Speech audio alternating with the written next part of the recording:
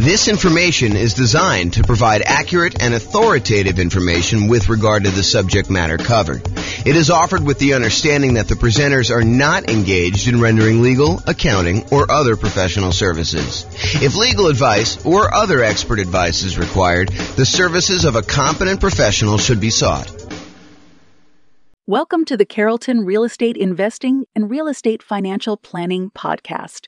Learn all about investing in real estate in Carrollton, Texas, with a combination of real estate financial planning and modeling with numbers specific to Carrollton, plus syndicated, more generalized recordings of live and pre-recorded real estate investing classes, not all of them specific to Carrollton. Be sure to stay tuned after the podcast for a message from our sponsors. Nice. All right. Well, on that note, I'm James Orr. Welcome. Tonight is Real Estate Investing Strategies. I'm going to get started on time. And we got some people straggling in late, but since I'm recording. So Real Estate Investing Strategies. So I taught this class last time about a year ago. I think it was last February or something like that. And it was via webinar. And I made some modifications since. But at the beginning of the last webinar, I told everybody that I was going to do a qualitative approach to real estate investing strategies, where I talk about, how strategies work, what they are, some basic questions about, how you find deals, how you do stuff like that. But I could have just as easily done a quantitative approach where I did numbers for fix and flip or for buy and hold or for nomad or house hacking or whatever you're doing. And so this is the very earliest preview that I am going to do a quantitative version where I'm going to go through numbers. So tonight, if you think about it, tonight is more like an overview of what all the different real estate investing strategies are and an overview on like how they work and everything. And then over the next, whatever it is, 8 weeks or so, we're going to pick one strategy and we're going to go deep into that strategy, like a 2-hour class just on that strategy. And I will take time to go over quantitative stuff. So I will show you, hey, listen, if you're fixing and flipping and you're doing that for the next X number of years, then you will finally have enough money to achieve financial independence and what those numbers look like doing it that way. For tonight, though, it's not numbers, but eventually you'll be able to see a list of all the different strategies and some variations on those for each one of those 2-hour separate classes. And you'll be able to see how long it takes you to achieve financial independence for each one. And then you can compare and say, oh, if I do house hacking, it's this number. If I do nomad, it's this number. If I do buy and hold, it's this number. If I do fix and flip, it's this number. And then maybe I add some variations in there and like, what if I do a little bit better in fix and flip? Or what if I get a little bit more in rent or things of that nature? So the thinking is tonight is more qualitative. And then the next 8 classes or whatever it is, I put them on the schedule. If you guys can look at the group there, you'll be able to see them. And that's going to be more quantitative. At least that's the plan right now, subject to change. Okay, so here's the list. So I'm just going to go down and I'm going to walk you through all the different strategies. And then there's a bunch of slides that go into more detail, but I'll give you an overview of what to expect tonight. So the first one on the list is all the creative financing stuff. So creative financing, in my mind, is primarily going out, doing marketing, finding some type of seller, usually not in the multiple listing service, and then offering them some type of creative financing solution like owner financing or wrap financing or loan assumption or buying the property on a lease option or buying a property subject to the existing financing, something like that. And we're going to go into detail as to what those are, but that's like the creative financing family. And you're not likely to find those inside the MLS. You're likely to find those when you do marketing and you find those deals off market. So we'll go into what all those are in a little bit. The next one on here is buy and hold. And in my mind, buy and hold is buying a property, holding onto it for a long period of time, and usually getting income from it. It doesn't have to, but usually I associate that with getting rent on the property. And that would include the subset of short-term rentals for me. So it's not just buying and holding and leasing to a year-long lease type tenant. It could be buying a property and then converting it to a vacation rental or short-term rental in order to be able to do this. Next one on the list is quick turn flipping. So flipping in my mind is buying a property, usually adding some value in some way, although it doesn't have to be. Sometimes you just solve a problem and the property is ready to go to put it back on the market and you can make enough money, enough spread in there in order to sell the property right away without having to do a lot of work to it. But in the majority of cases, you're buying a property, you're adding some type of value.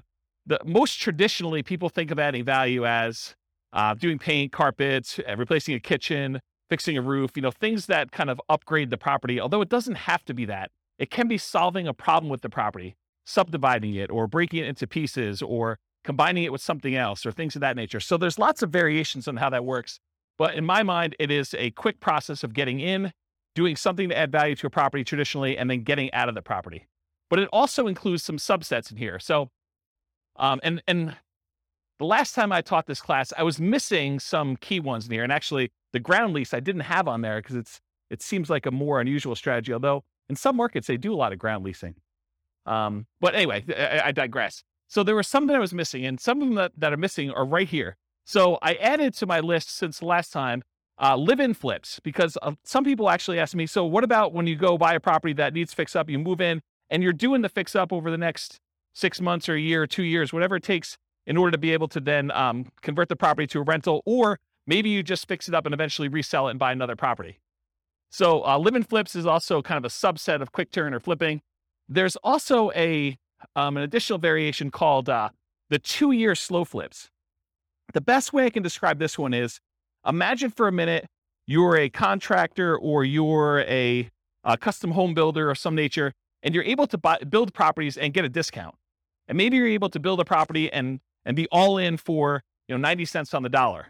Well, you could go build a property for yourself, move into the property, live there. Traditionally, some people try to do this every 2 years, although I will tell you up front that is not the optimal strategy. But some people will they'll move into a property that they built themselves. They'll live there for 2 years for the tax break. They're really trying to avoid having to pay capital gains by doing the living in a property 2 out of the last 5 years. Then they will go and sell the property. They'll take all the profit they made from the discount they got when building it, plus any appreciation and debt pay down that they have. And that's sort of like a 2-year slow flip is what I like to refer to that as. And so there's some reasons to do that, but I will tell you, I've done math on this. I've done some modeling, and my math suggests that it is suboptimal to let taxes dictate waiting 2 years. That if you really can get a 10% discount on a property, you actually should sell, pay the capital gains tax, and actually move on to the next property, even if it's less than 2 years. That's what the math suggests you should do. But we can go talk about that when we do the deep dive on those. And then finally, I have partnership flips in here as well. Partnership flips, if you guys haven't heard of this concept, it's pretty interesting.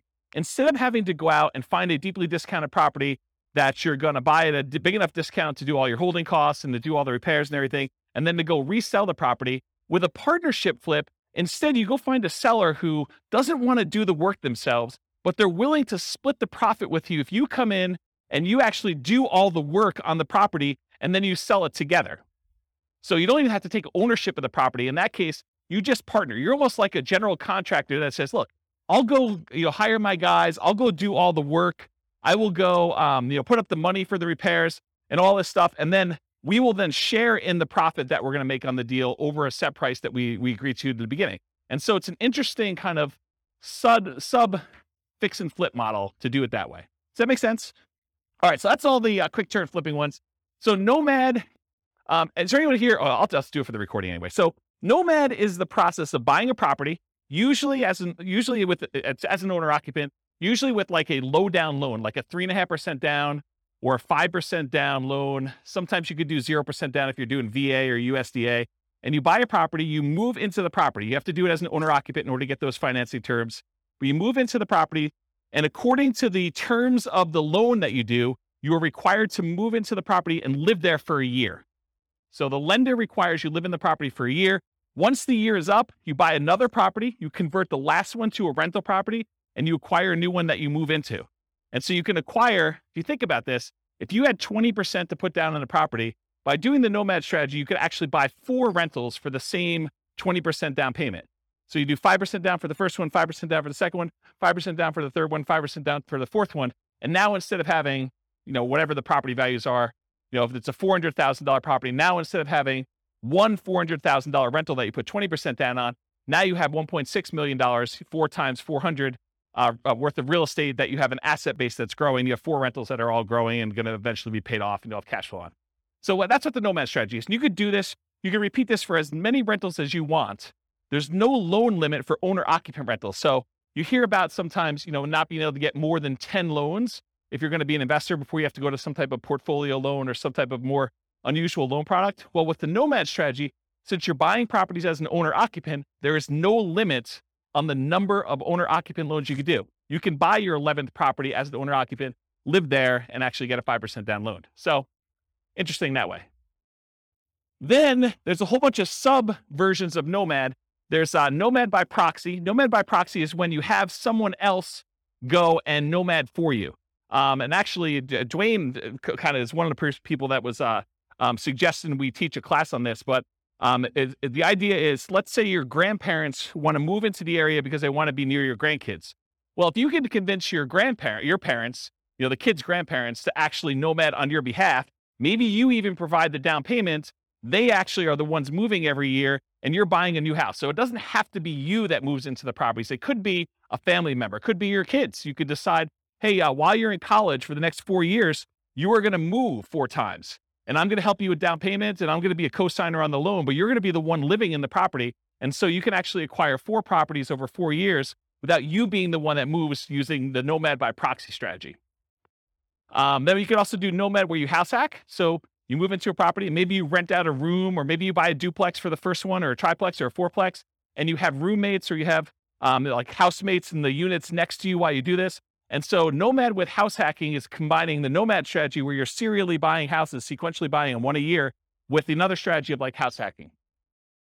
Nomad to short-term rental. This is a new one that a lot of people may not have seen before, but one of the challenges we're seeing, at least in our market here in Northern Colorado, and probably across the country, is this: prices have gone up so much and rents have gone up, but not quite as much as prices. And interest rates have risen such that it's getting harder and harder to cash flow on properties, especially when you're only putting 5% down. And so one of the solutions to that is to actually Nomad into a property, live there for a year, and maybe even during the year, you actually rent it out, vacation rental by owner, or Airbnb or something like that, where you are buying the property and you're doing short-term rental in order to get some income on it. But then maybe after you move out, instead of converting it to a lease with a 1-year tenant, you can get a lot more income and net a lot more income if you convert it to short-term rentals. The challenge is you probably need to pick slightly different properties when you're nomading originally. You might not want to do, a property on the outskirt of town where we've been buying a lot of nomad properties lately. This might be one where you're willing to pay a small premium to have it more in town in a more walkable part of the area. And you pay a premium for that. So you want to make sure that you got your strategies right, but you could then convert those to more of a short-term rental after you nomad in the property. And that could help solve some of your cash flow problems until rents increase enough where it's no longer an issue. And then you could reduce your workload by not having to manage those short-term rentals and convert them to long-term rentals. So does that make sense? So there probably are regulations, and I don't know what they are. So we'd want to go check in with the city and find out if the one that you're considering is able to be converted to a short-term rental.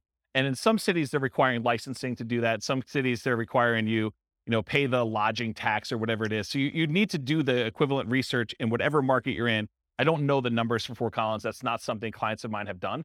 But I think the strategy is to find ones where you can do it. And it might be a property that is already licensed, that maybe the license passes with the property.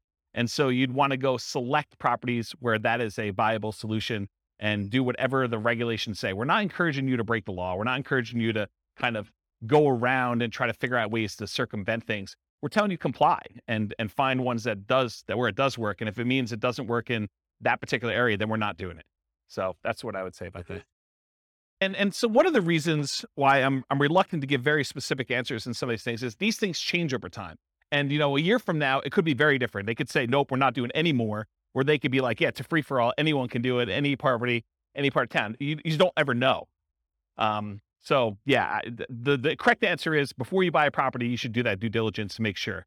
And if you're not willing to do it before you go under contract, you absolutely 100% should be doing it while you're under contract, while you're able to deal with that provision in the contract that gives you the right to do your due diligence, and you are able to terminate based on finding out if it doesn't work in that case. But it's better to do before you go under contract, especially if you're having to be aggressive and bid and waive things and things of that nature. So yeah. Any other? Good. Yeah. Do you have any other? Okay. All right, cool. So that's the list on there. Oh, so that Nomad to short-term rental is another option for Nomad.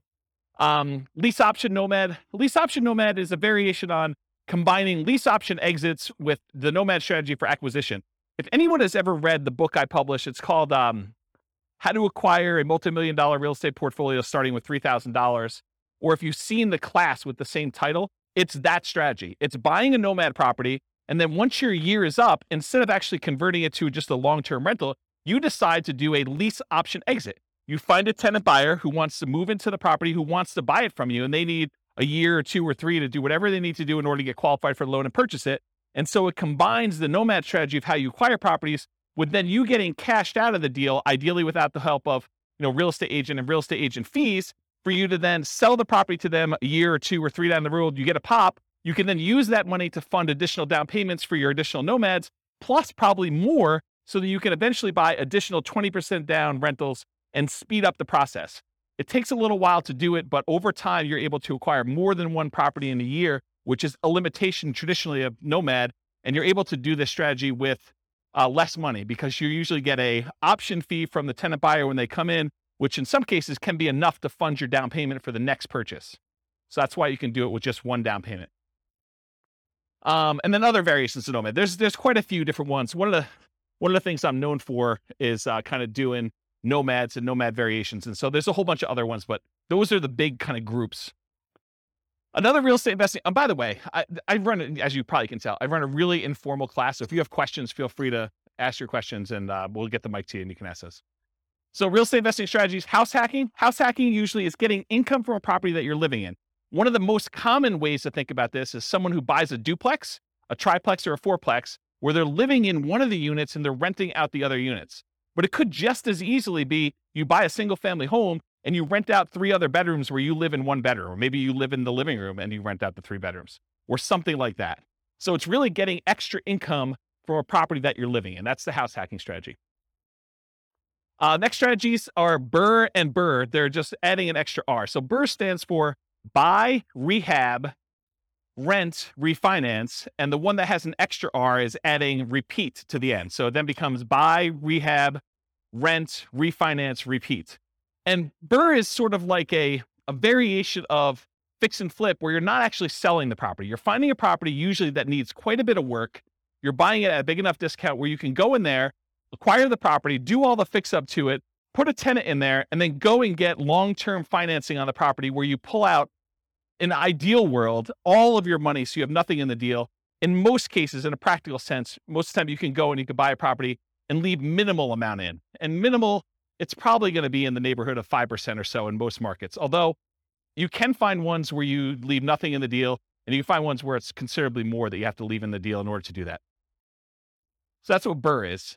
Wholesaling and wholetailing. I'll start with wholesaling. Wholesaling is usually the process of finding a property, usually off market. It's usually not in the MLS. It's usually off market, where you do advertising, you find a seller, oftentimes a motivated seller. You come to an agreement with the seller, you put the property under contract, and then you go and you take your contract, which now is personal property to you, and you try to sell your rights to that contract to another investor. And that other investor is going to close on the property and actually pay you a fee to become you in the deal and take over your rights in that contract. Okay.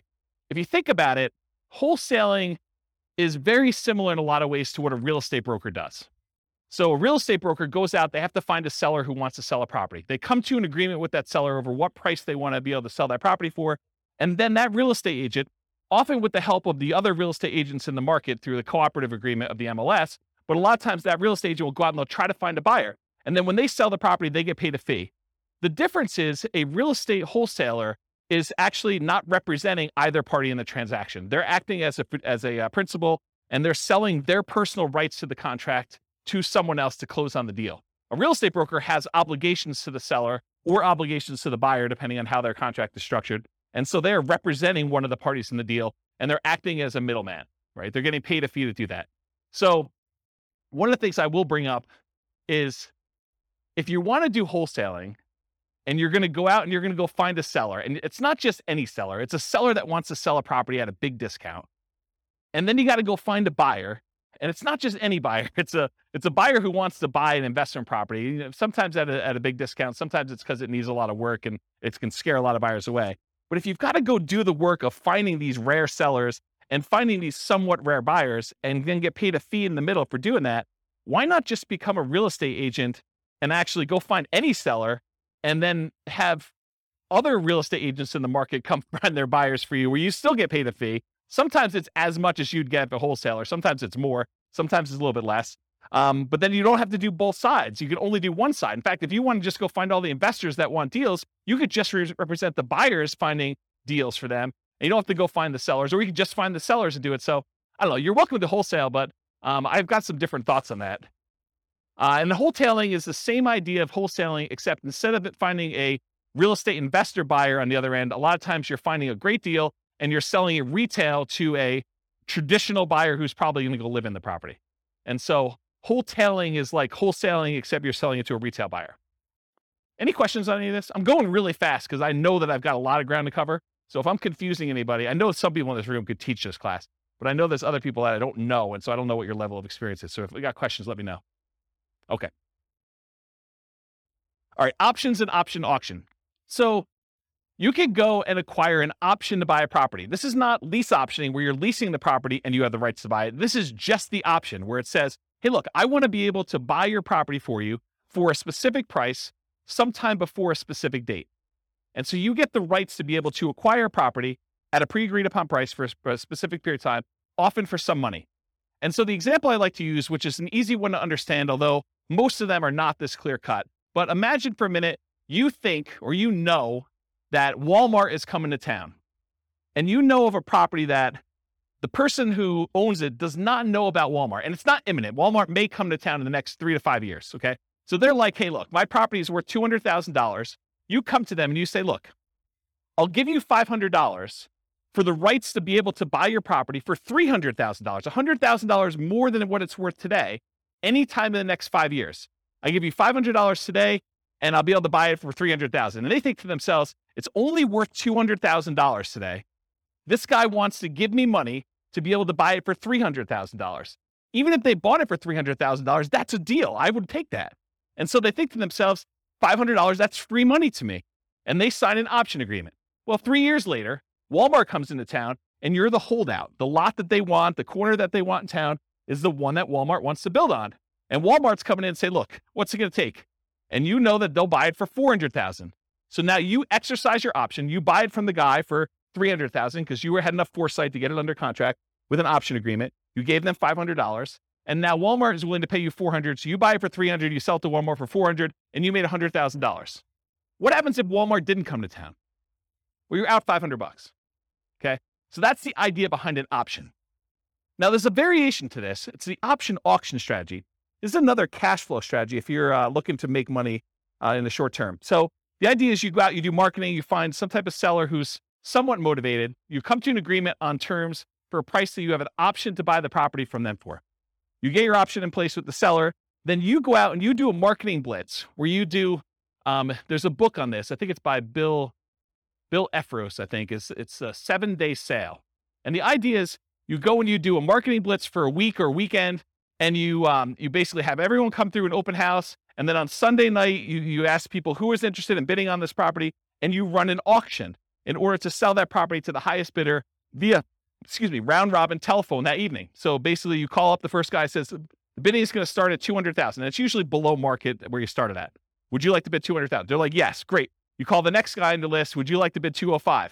Yes. Okay, great. You keep moving around until people drop out, and whatever the price it gets to, as long as it's above your reserve amount, your minimum that you have, then you sell the property, you sell your option to them, and they close on the property and they buy it, and you collect the difference between the numbers. So that's what option auction is. Come on and have a seat. So that's what option auction is. To be kind of comprehensive, I put in here real estate investment trust. It's sort of the odd one out, right? Because a real estate investment trust is not as much a real estate investing strategy as it is a very passive, you're participating in someone else doing some type of large scale real estate syndication.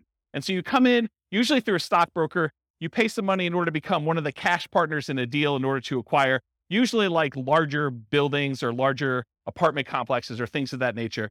And so that's what a real estate investing trust is. I put probate on here.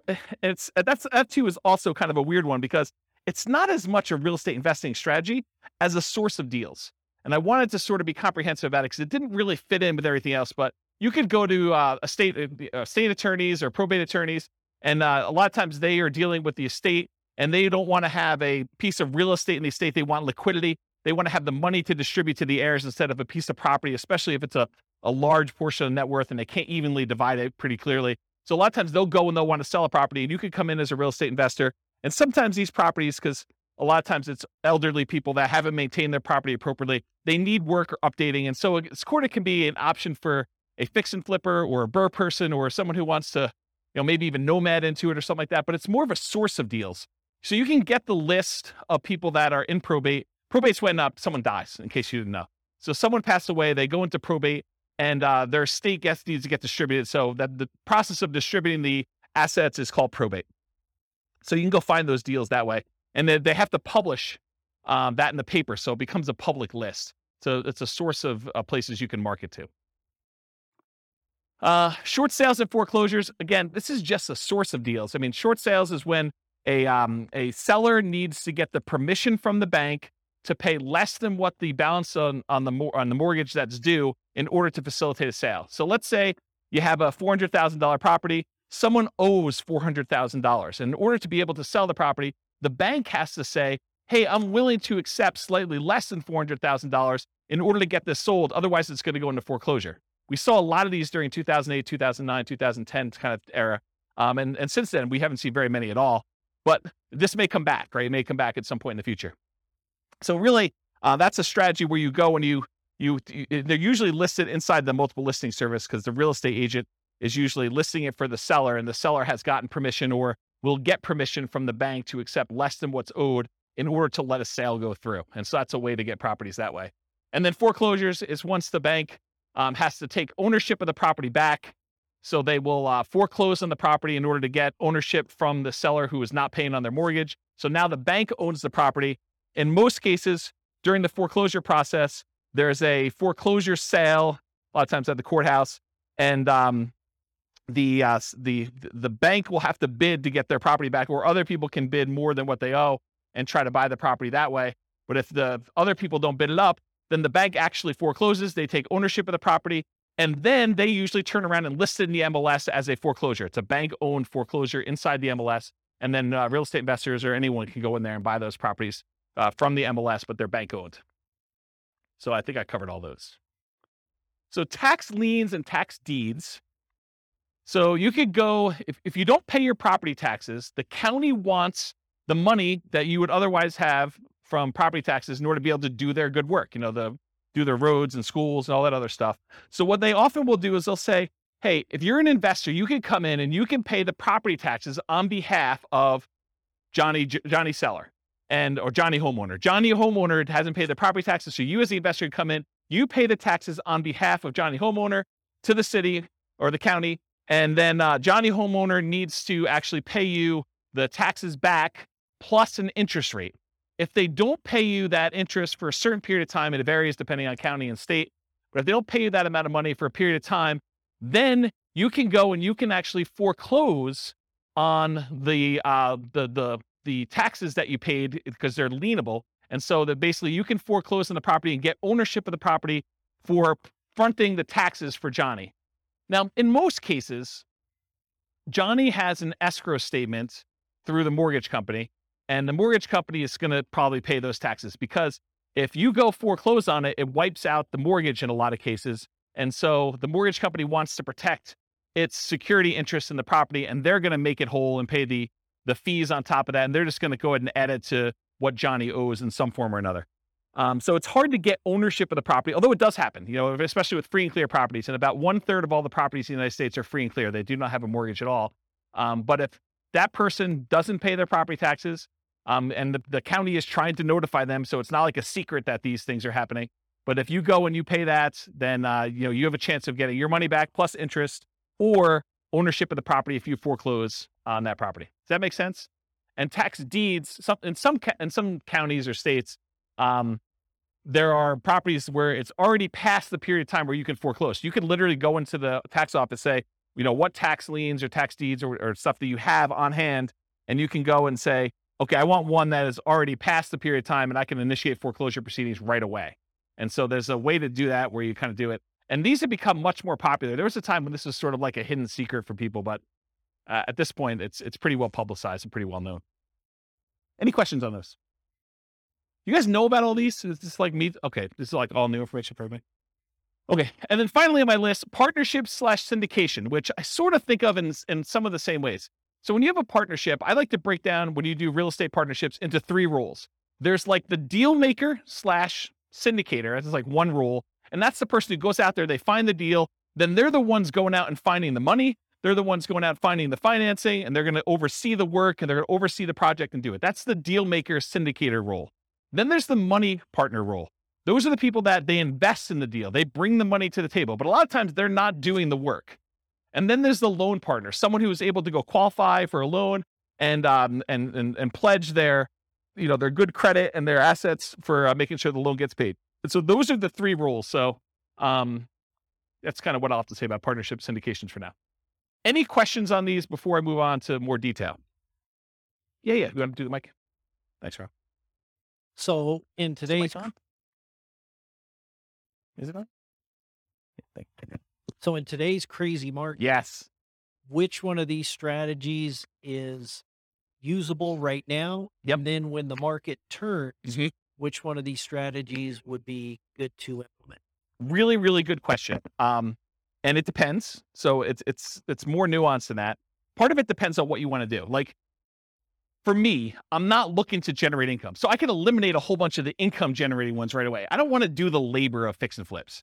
I don't want to go out there and do all that work. I definitely don't want to go do wholesaling, right? So even though those strategies could be good strategies now, which right now, they're probably not because the market's so hot, but they could be good strategies, especially as the market transitions. I'm not willing to do those. So part of it is personal preference and what you're looking to get out of it and what you're looking to do. So that's one of the kind of selection criteria. Like as far as like market dynamics go right now, when you have a fast appreciating market, maybe you have a market where you don't know if it's going to continue to appreciate very rapidly because there's some signs that there's high inflation on the horizon, although the Fed just raised interest rates today, 0.5%. And so maybe that'll curb some inflation and suppress some appreciation that we're seeing. But it's really hard to tell. So when you don't know what a market's going to do, I mean, like strategies like buying an option on a property seem like a pretty good thing because you don't have the downside risk. You have very minimal risk. You paid, whatever it is, $500, $5,000 for the rights to be able to buy a property, but you don't know if that's going to pay off or not. And if the market really, really goes down, then you're sort of protected. You have a known downside for that. And so you have some upside there. So you could do things like regular straight up options on properties. You could do things like lease options where you agree to lease a property for a period of time, a year, 2 years, 3 years, and you have an option to buy it for a set price. And if the market goes down, you just say, I'm choosing not to buy it because I don't know what's going to happen in the market. So that could be a strategy for doing that. If you really think the market's going to go up and you have a very long-term horizon, I think buy and hold and nomad and all those long-term wealth building strategies, those are still great. And even with interest rates where they are, what's great about interest rates, and we've been in such a low interest rate environment for so long that my thoughts are you lock in an interest rate, and even though you think to yourself, 5%, that's probably what you're going to get, maybe 5.5 or so on a investor loan right now, that seems really high to what it was 6 months ago or a year ago or whatever it is. But realize what's interesting about interest rates is if interest rates go down in the next year, 2, 3, or 4, or 5, you can always ratchet them down. But as long as you get a 30-year fixed rate loan, you can't go up, right? Unless you're getting an adjustable rate mortgage, which I don't know. I mean, you don't really want to be chasing that thing and have that extra risk exposure out there. Although some people would probably choose to do that if they have deep pockets and they could do that. So it's a much more nuanced question that I don't know if I want to give you like a very specific answer. These are the 3 that you do now, especially since this could be recorded and listened to 5 years from now. But you need to sort of think about, and that's what I'll probably do in the subsequent classes. I'll say, these are good strategies in these types of markets so that you can then go look back and say, oh, I'm in this market. This is what I should be doing, or this is what I shouldn't be doing, or I have very low risk tolerance. I want to do these strategies, or I need cash, so it doesn't matter. I'm going to be doing flips or option auction or whatever else you're going to do for money today, wholesaling, things like that. So I don't know, is that sort of, did I avoid your question tactfully enough where you felt like you got something, but like I didn't actually answer it? Did I do a good job at that? That's it. He's market. Looking at other investors, they say, oh, in this kind of market, it's like conserving or fees or. I don't think this is a conserving cash time. I think in periods of high inflation, anyone who's holding cash is losing ground. Yeah, I think buying assets that go up in value, I think those are things. I think the tricky part is a lot of times we can't, at least in our current market in Northern Colorado, at our current interest rates, current prices, current rents, it's hard to make properties cash flow. And so I think that's the challenge for folks. If you're trying to acquire for cash flow, it's tricky right now. It's tricky to do. And so what do? Do you put more down? Do you just kind of consider the negative cash flow as part of your down payment? What's the strategy there? And that's a personal preference thing. I don't think you could tell somebody you always do this. So that's how I would kind of answer that question. Yes, sufficiently vague. Yeah, absolutely. Perfect. Yep. Yeah. All right. James, what I've noticed is a trend that's happening right now Yeah. is that a lot of us, when we were doing lease options, owner carry, owner financing, that kind of stuff, Right now? we just can't do them right now because the seller really has options, which is sell. Oh, right now, the market's so hot that a seller can basically put it on the market and get above thing. But we're entering a golden age, because the golden age that's coming is all of these really low interest rates, all the options like lease option, wrap financing, subject to, that's coming. We need a softening of the market where now this becomes an option for sellers. Our solutions become options. Is that where you're going with that? Yeah. So what I've seen is a pivot where a lot of people have moved over to master leases in particular, where they're going in on a master lease and attaching it to it. They're creating a performance lease so that no risk at all, essentially being a property manager and keeping 10%. But they're also attaching a right of first refusal and/or an option to purchase it in the thing. So I'm seeing a lot of that. And those are exactly the same people who were doing a lot of lease options before. But it's just kind of interesting. They're trying to position themselves for that golden age, which is coming in 2 years' time, right? Yeah, I don't know if it's 2 years, but yes, I think we're coming into a period where, for the last, whatever it's been, 3 years, 4 years, we've seen these extremely low interest rates. And so at some point in the future, the market shifts and sellers start to struggle with being able to sell their properties. Maybe there's a glut of properties that are for sale and not enough buyers. And now investors come in and they add liquidity to the market historically. And so now you could come in and you can find sellers that are in situations where a offer to buy a property subject to, or a wrap financing, or on a lease with an option, those become attractive to certain sellers at certain periods of time. And so now you can come in and you can take advantage of the really low interest rates we saw historically last few years, a few years in the future. But that's not here yet, right? And so we're sort of like waiting for a period where the market has shifted enough and you can take advantage of different strategies at different times. So I don't know. That's where I am with that. Hopefully that's helpful. Yep. Yeah. But like, what would I recommend for clients? I would recommend they look at whatever strategy makes sense for their particular situation. And I think for a lot of folks, Nomad still is the best strategy. It takes very little down payment. It takes relatively small amount of time. It's a really good way to dollar cost average or dollar value average into the market, one per year over time, until something shifts. And so for the people that are on limited down payments, it's a great way to get in and acquire properties. For someone who has a lot of assets and they're sort of waiting for the best time to buy with those assets, then buying a property a year with a very small investment in order to acquire that doesn't seem like a bad thing to do with a tiny bit of your asset pool that you're going to deploy. So I like Nomad for that reason. If you're trying to like, hey, I've got $1 million or $2 million or $5 million and I need to place it because I don't like the risk of the stock market right now or whatever else I've got, and I got to put it into real estate, it's a tricky time because it's hard to produce cash flow unless you put a lot more down. You're buying properties all cash, or you're putting 25, 30, 35% down, at least in our market. In other markets may be different, right? So it depends on the client and what they're doing. You're a real estate broker. You sort of know this. The thinking is you have to go to the client and find out what they're trying to accomplish and say, these are the options that you can do based on what you're trying to accomplish. This one's not amazing right now, but where else can you do better than, and you tell them what the numbers are for that deal at that time in the market right then, right? So we run numbers with Nomad right now. Cash flow is really negative, right, when you kind of do it in our marketplace. But you look at the overall return, can you beat this? And where can you beat it? Long term. Not even long term. You say, in the next year, this is what we expect this Nomad property to do. It's, negative X in cash flow. It's positive X in depreciation. It's, positive X in appreciation and positive X in a down payment. Overall, it's net, whatever, positive or negative. In most cases, it's still going to be net positive, right? It's still going to be a positive return, even with really negative cash flow. So you look at that and you say, can you beat this return somewhere else? Otherwise, let's do one Nomad property. You got to wait a year anyway before you can do the next one. There's no pressure. we can just, if the market changes and we have to shift, not a big deal. You have a property. You could live in it. You could sell it. You convert it to a rental. You could do short-term rental, whatever you want to do with it. Now you've got one asset. Then we decide, we go out 9 months into the future and you reevaluate the kind of playing field at that point. You say, okay, I've got this amount of down payment.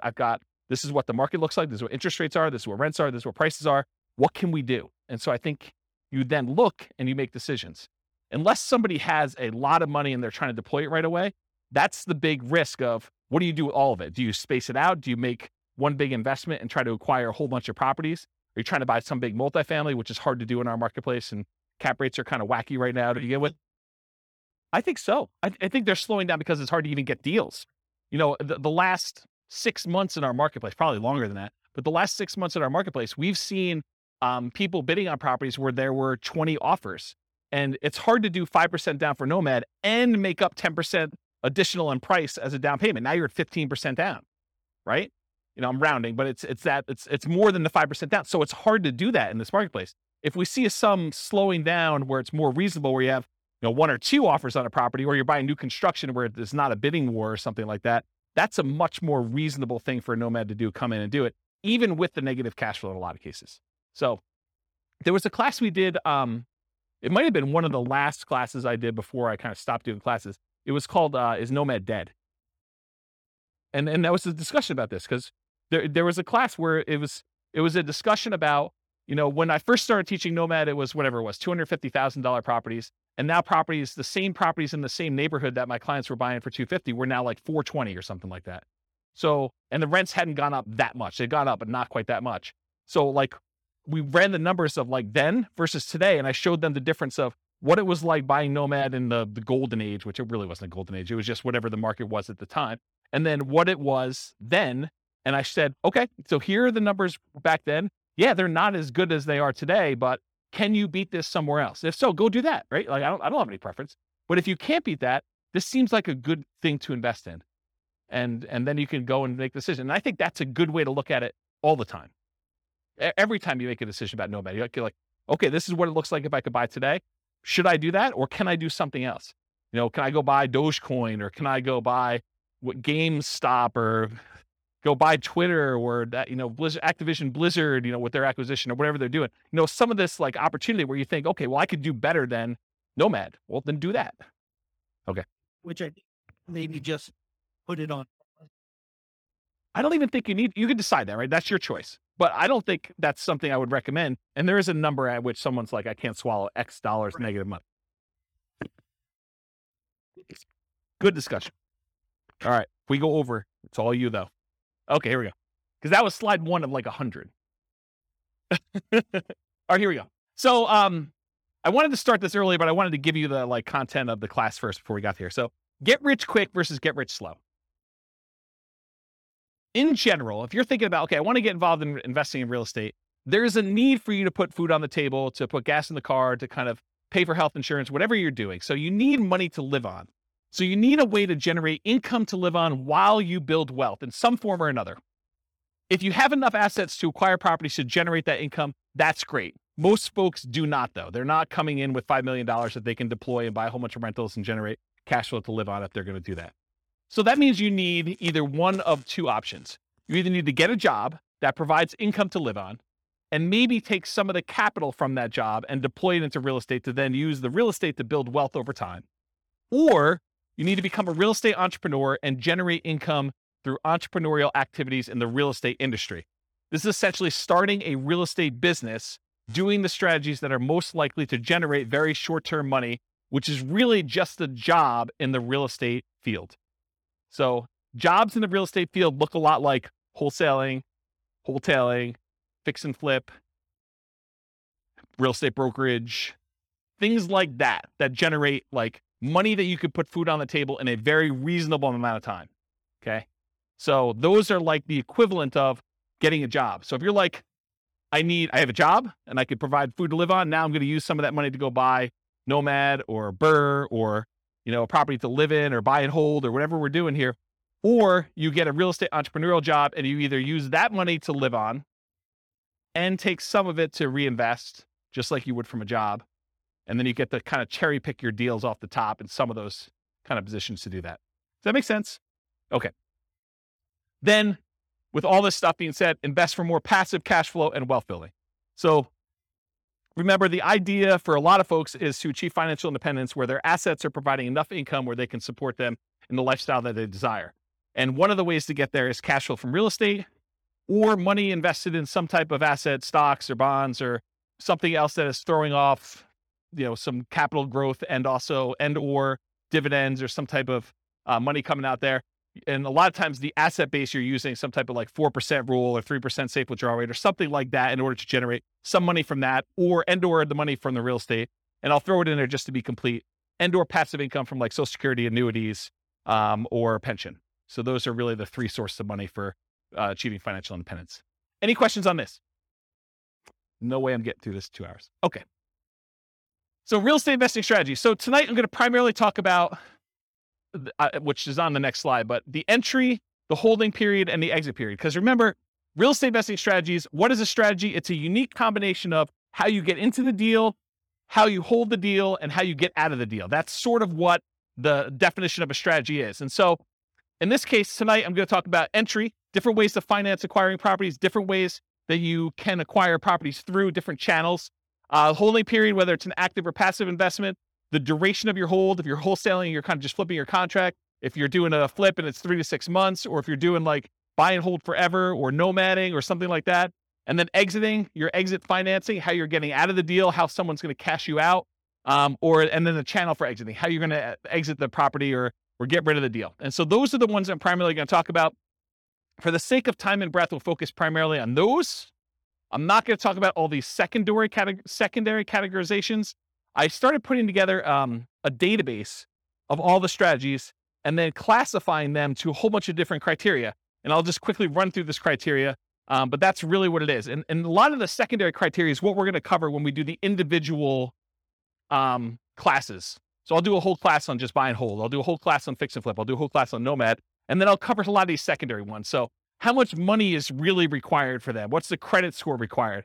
What's the investing style? Are you an investor where you're actually deploying money and expecting to get a return? Or are you an entrepreneur where you're actually doing work in order to generate money through work?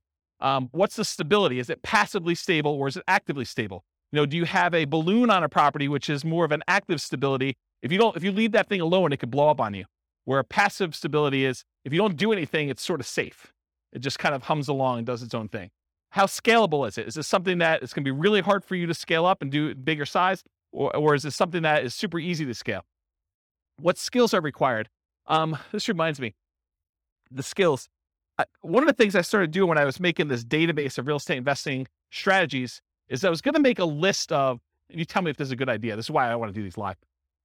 You tell me if this is a good idea. So I'm going to make a list of all the different things you need to do in all the different strategies. So analyze deals as an example, raise money as one example, hire a property manager, manage a property manager, like all the different kind of like big category things you need to do for every single strategy.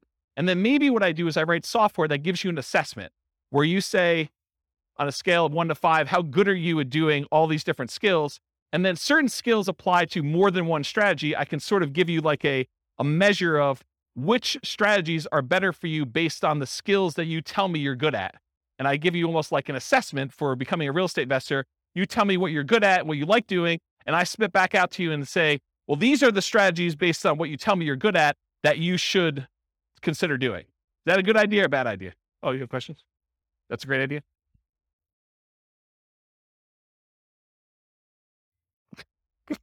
You can't wait to talk. No, I think it's good. I Okay. think you also, though, have to put in there, what is their risk tolerance for those? That's probably another one. Right? That's probably another like asset assessment kind of question, right? Right. Yeah, like how much money are you willing to risk?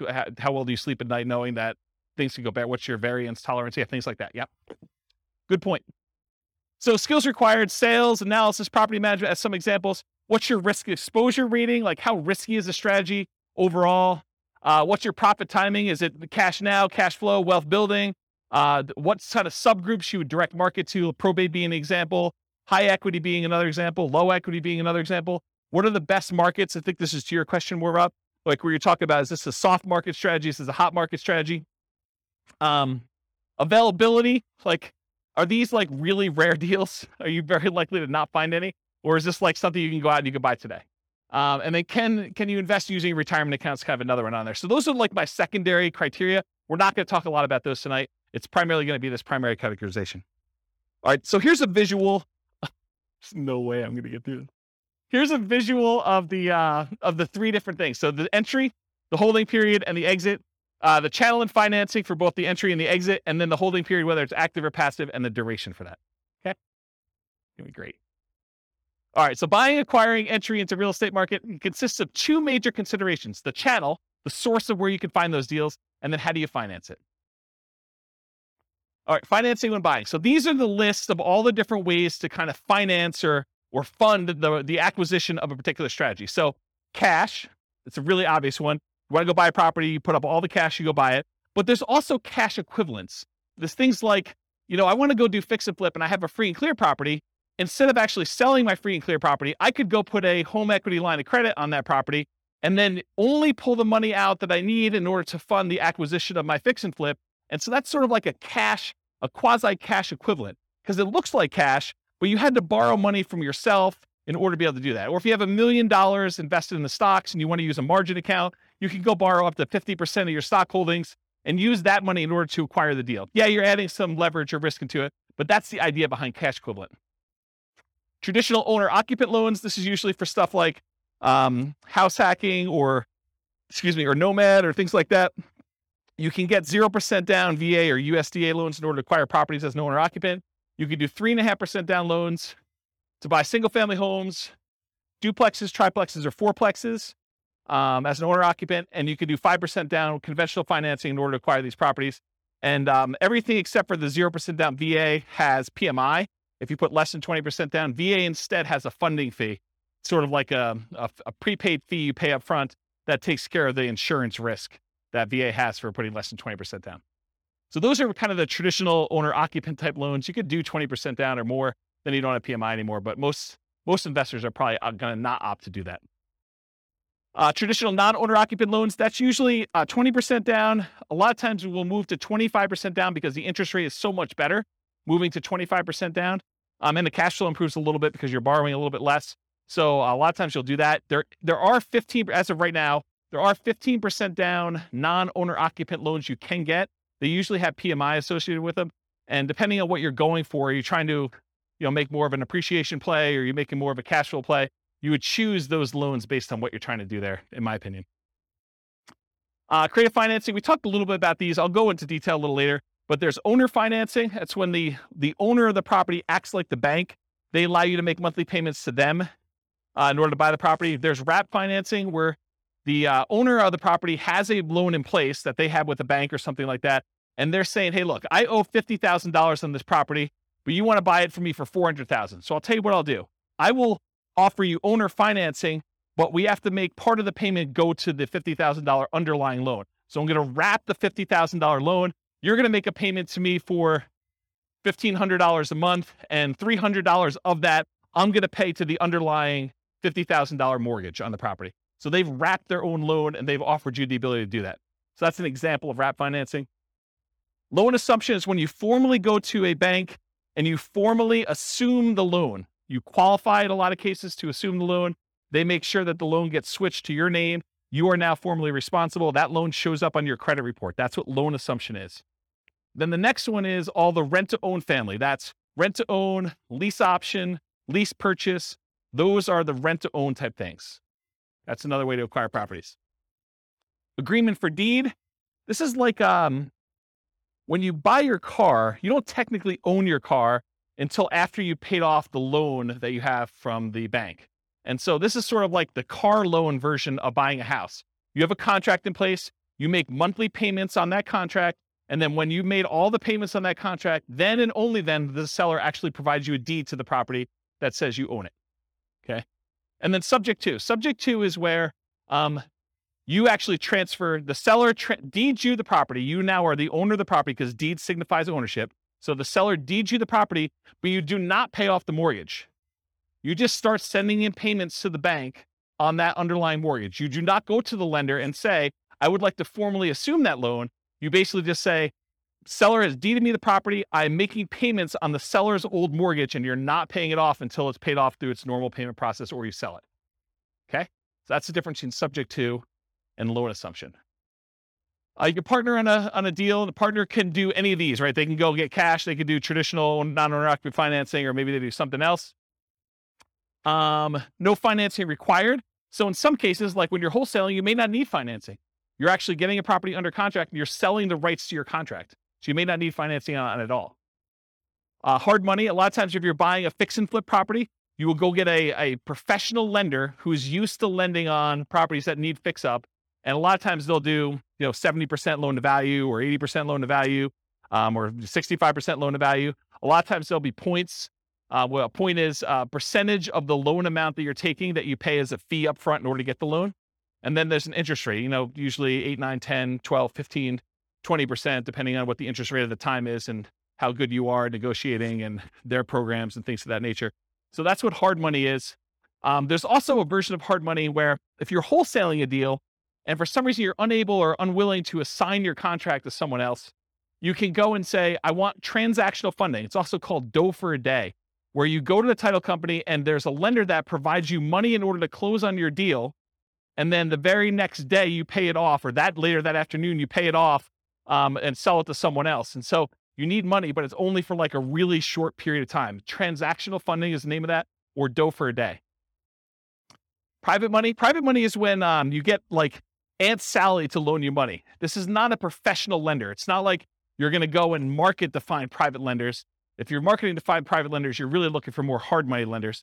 This is sort of like, I go to my grandmother and I'm talking to her at Thanksgiving dinner and I say, so Grandma, what are you doing? She's like, doing good.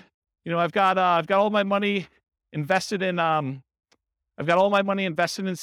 and I'm earning 1%. You're like, yeah, I'm doing all this house flipping and I'm paying my hard money guy 10%. And she's like, 10%? That's crazy. I would love to even earn 5%. You say, well, Grandma, I would be willing to pay you 5% if you loan me the money instead of you keeping it in CDs at 1%. And now you've got a private loan from Grandma.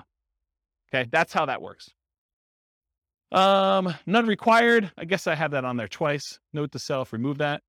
Utilize existing seller's ownership. This is like an example with the partnership flip, where you're going and you're partnering with the seller, and then you're coming in, you're going to provide all the repairs and do all the work and bring in the contractors and do that, and then you're going to split the profit. Well, you don't really need financing for that. You're utilizing that the seller already owns the property. Maybe they've got a mortgage on it. They're just going to keep making their mortgage payment, but you don't have to come in with new financing in that case.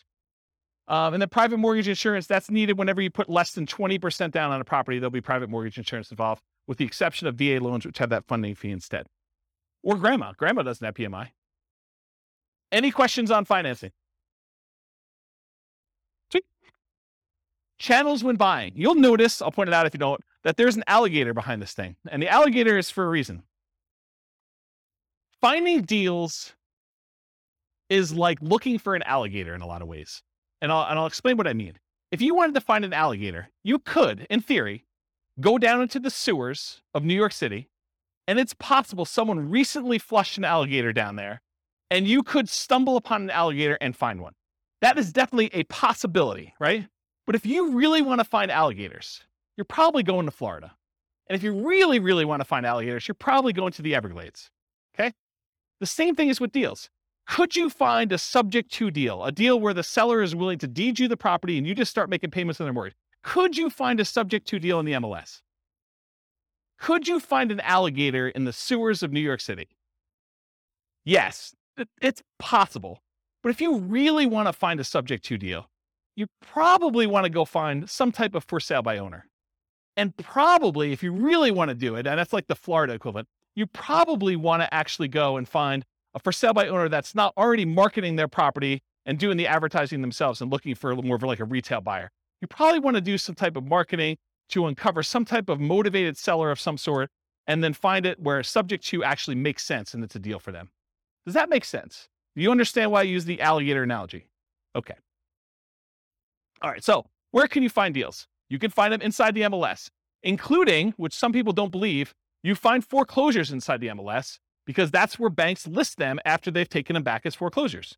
You could also find short sales. Short sales are when the seller, where the lender accepts less than what is owed in order to facilitate a sale, and those show up in the MLS. Then you have the whole for sale by owner group. there's actively marketed for sale by owners. This is when a for sale by owner puts a sign in their yard, they put up their ad on Craigslist, they put up their ad on Zillow, and all those other places, and they are trying to actively sell their properties themselves. That's an actively marketed for sale by owner. But then you also have hidden for sale by owners. These are properties that are for sale by the owner. There's no agent involved, but you find these through marketing, sending out direct mail, putting up ads on Google or whatever else you're doing, and making a website, doing networking, telling people, hey, listen, if you ever want to sell your house or you know someone who wants to sell, I'm a buyer, I'm an investor, I'm looking for a property so that I can do work on and flip or whatever you're looking for. So through marketing and networking are the two ways to find non-actively marketed for sale by owners. You can also find deals from wholesalers. So wholesalers are out there usually doing these stuff, hidden for sale by owner stuff, marketing and networking in order to find deals. That's primarily where wholesalers find deals. And so the wholesalers can be the source of those deals. They become the middleman. They almost become like a subset of the multiple listing service, except they're a one-person MLS. They find their own deals, they put them under contract, and then they're trying to sell their contract to someone else. Tax lien or tax lien sales.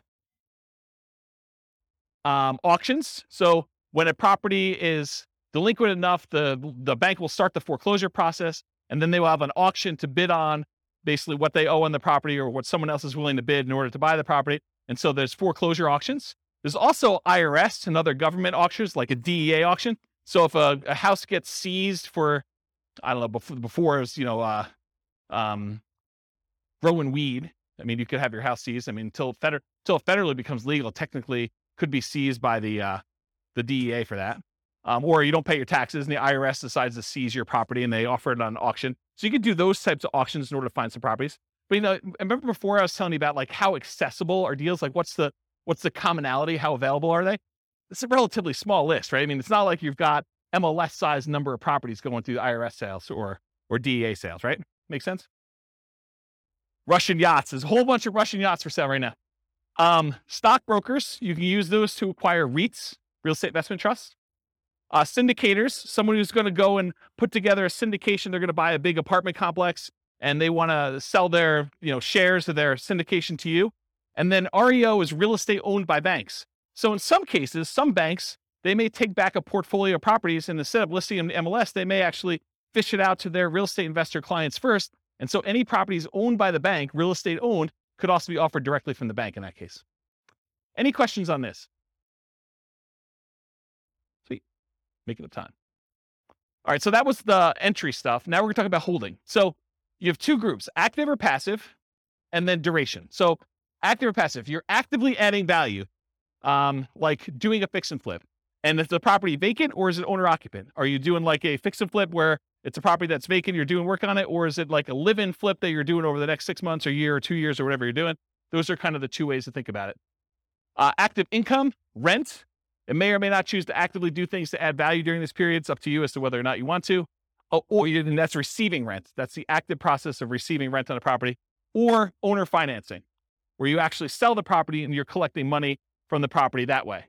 And then passive, whether you're not really directly involved, you've made an investment, like you've invested in a syndication or you invested in a real estate investment trust, and you've just got your money out there. You're not really doing anything at all.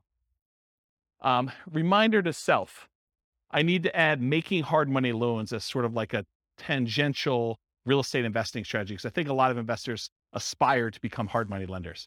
So I should probably make a note to add that. Duration. Just contract. Are you wholesaling a deal? You're going to go under contract. You're going to sell your contract. The only period of time that you're actually kind of even quasi owning, you don't really own, but you have equitable title in the property when you own when you have the contract on it. So that's sort of like just the contract period for wholesaling. Forever. You're going to buy and you're going to hold. You're never selling that thing.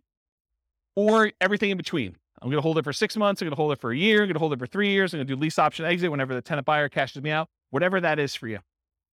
Any questions on holding? Am I going too fast? I feel like I'm like flying. I feel like, what's that guy in the Top Gun movies where he's doing his jets thing? All right, pause for beverage. Not a lot of notes, huh? Nothing I told you is new, huh? All right, financing when selling. Traditional financing, you'll notice there's some on here that are like, that were in the other one that are not out when you sell because you're not really using those. Although it's possible, I guess someone could come in and do, private loan or whatever it is. Yeah. So traditional financing when selling, cash, it looks like cash to you. That's what my cash note is. So if someone comes in with a loan, it doesn't matter if they got a traditional loan. The title company is going to give you a check. It's going to look like cash. Owner-occupant, non-owner-occupant loans, the buyers and/or family and/or partners, hard and private money, those coming in, and then all the different creative financing things, depending on how you're exiting. If you're doing like a more entrepreneurial approach where you're out there finding lease option properties and then you're turning around, you're offering the property on a lease option to a tenant buyer, that's sort of like sandwich lease optioning. So this could be an exit strategy for you, is using kind of like the rent to own and others, lease option exit. But all the owner financing, wrap financing, loan assumption, rent to own, agreement for deed, and subject to, those are other ways to exit the property. Okay. Channels when selling, you can hold it forever, so you don't ever sell it at all. You can sell through others. For example, multiple listing service, real estate brokers, or wholesalers. If you want to be the person that provides the deal, the wholesaler, you can do that. For sale by owner, where you do the marketing yourself, you either actively market it, put it on Zillow, put it on Craigslist, put the sign in the yard, go door to door. You could be a hidden for sale by owner where you don't even know that your property is for sale. Someone comes to you and they want to buy it. You have an unsolicited offer. You could be out networking. Someone says to you, I really need a property in XYZ neighborhood. You're like, I happen to own a property there. Are you interested in selling it to me? Are you interested in buying it from me? Sure am. You can offer it at rent to own. You can do lease options, exits to people. You can offer rent to own properties. You could decide to do that auction strategy, like when we did that option auction. You get the option on the property, and then you auction it off to someone else. If you're getting rid of your real estate investment trust, you can go to a stockbroker, get rid of it that way. In some cases, when you're partnering with other people, your partner's going to come in and they're going to buy you out. They're going to say, you're like, I want to get out of the deal, or they're going to tell you you are getting out of the deal, and the partner's going to come in and buy you out in that way. And this is ignoring losses like natural disasters, lawsuits, bankruptcy, foreclosure, divorce, right? Those are ways you could also lose your property. You could exit, but I'm not planning on those, although they do exist.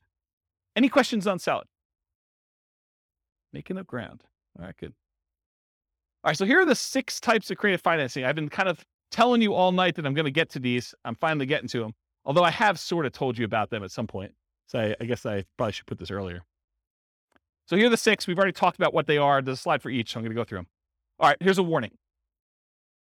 So how many people in here are interested in doing these creative financing type deals? Owner financing, wrap financing, lease option, subject to, just one person? Oh, okay. All right. So if you're going to do these, this class is not enough information for you to do them, okay? Any course you buy online is not enough information for you to do that. You absolutely, 100%, should do a consultation with an attorney in the market you plan on doing the deals and make sure you have the correct paperwork, the correct way to structure the deal so that you don't get in trouble, okay? There's a slide on this coming up, but this is like you're given great power, which with it comes great responsibility. You could really screw somebody over with this. And you could screw them over like unintentionally. You just structure it wrong and you don't realize it, and then something happens to you and it's bad, okay? So you really, really want to make sure, and you don't know what you don't know, right? Like everyone thinks, oh, I did the course, I paid the $1,000, I got the whole thing done. I mean, I got 8 hours of training on how to do lease options. I know everything. Maybe not, maybe not there, okay? So I strongly recommend you always get the advice of and use an attorney use an attorney on all creative transactions. Now, after you've done 1 or 2 of them, can you probably replicate what they did in most cases? Probably, right? I mean, I think that's probably true. Although there's nuance and differences in each deal, and an attorney may save you from making a mistake on one. If you think of it as the attorney is just an expense of getting this kind of creative transaction done, you can look at it as an acquisition cost. I think that's prudent to do. So these can be complex, highly nuanced transactions. If done incorrectly, you can get you in expensive trouble. Whatever it is, $1,000 or $2,000 you pay for an attorney to do it right could save you $500,000 later. So that's a good return on investment, in my opinion. All right.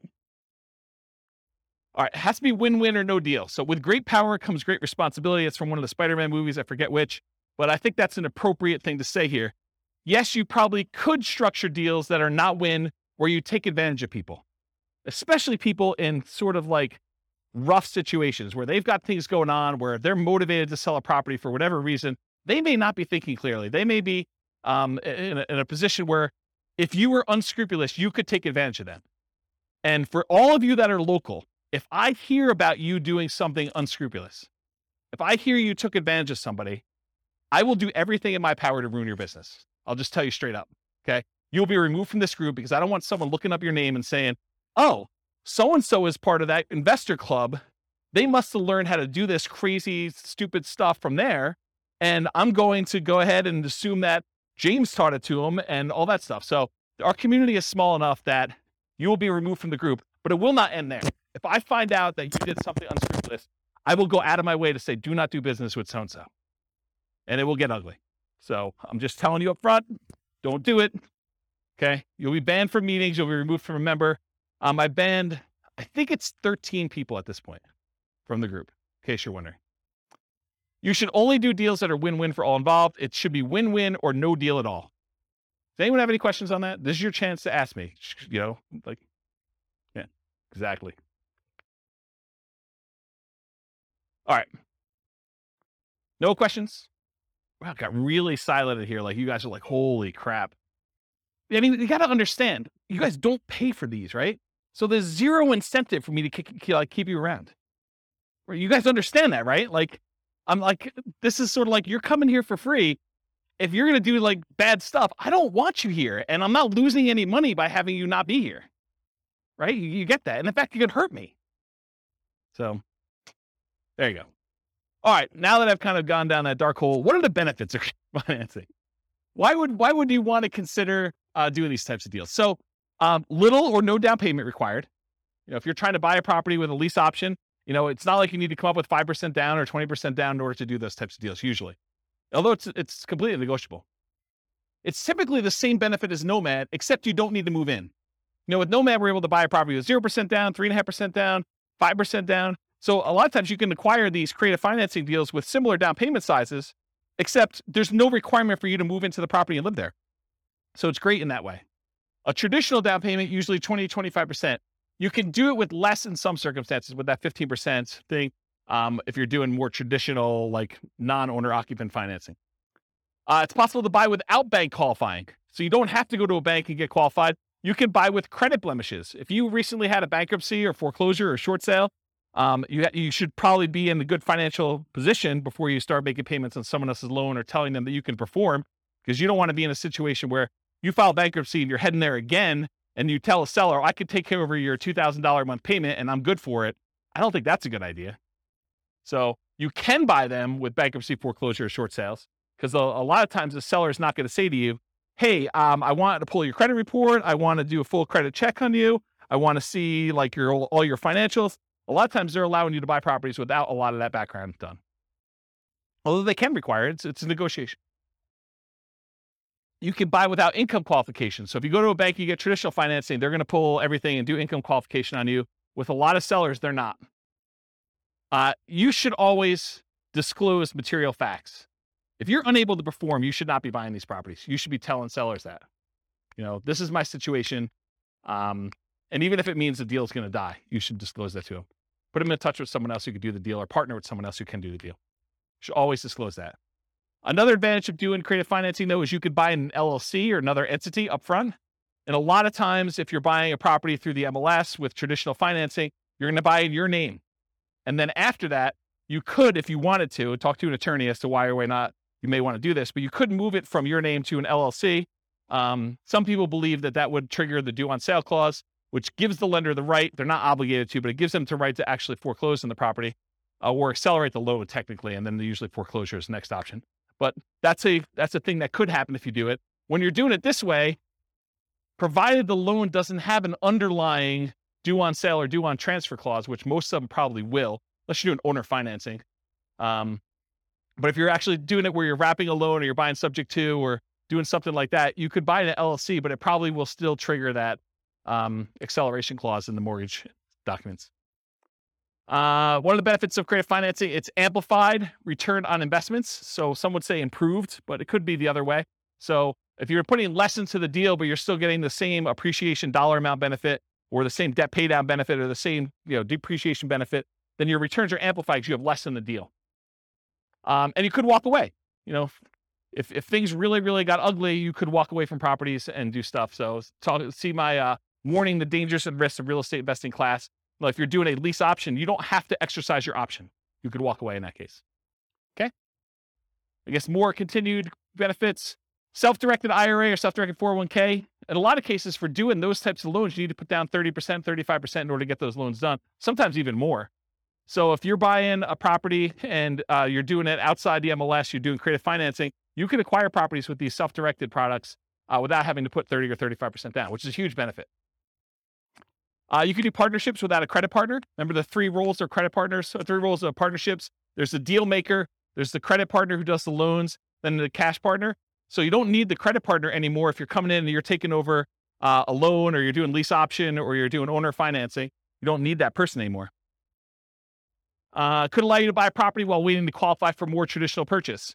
So if you're in a situation where you had a bankruptcy and it's about to go away in a year, kind of roll off your credit report, and you're going to go buy a house then, well, this could be a way to jumpstart that. You could buy a property before that technically rolls off. You're fully recovered financially, but it's still on your record.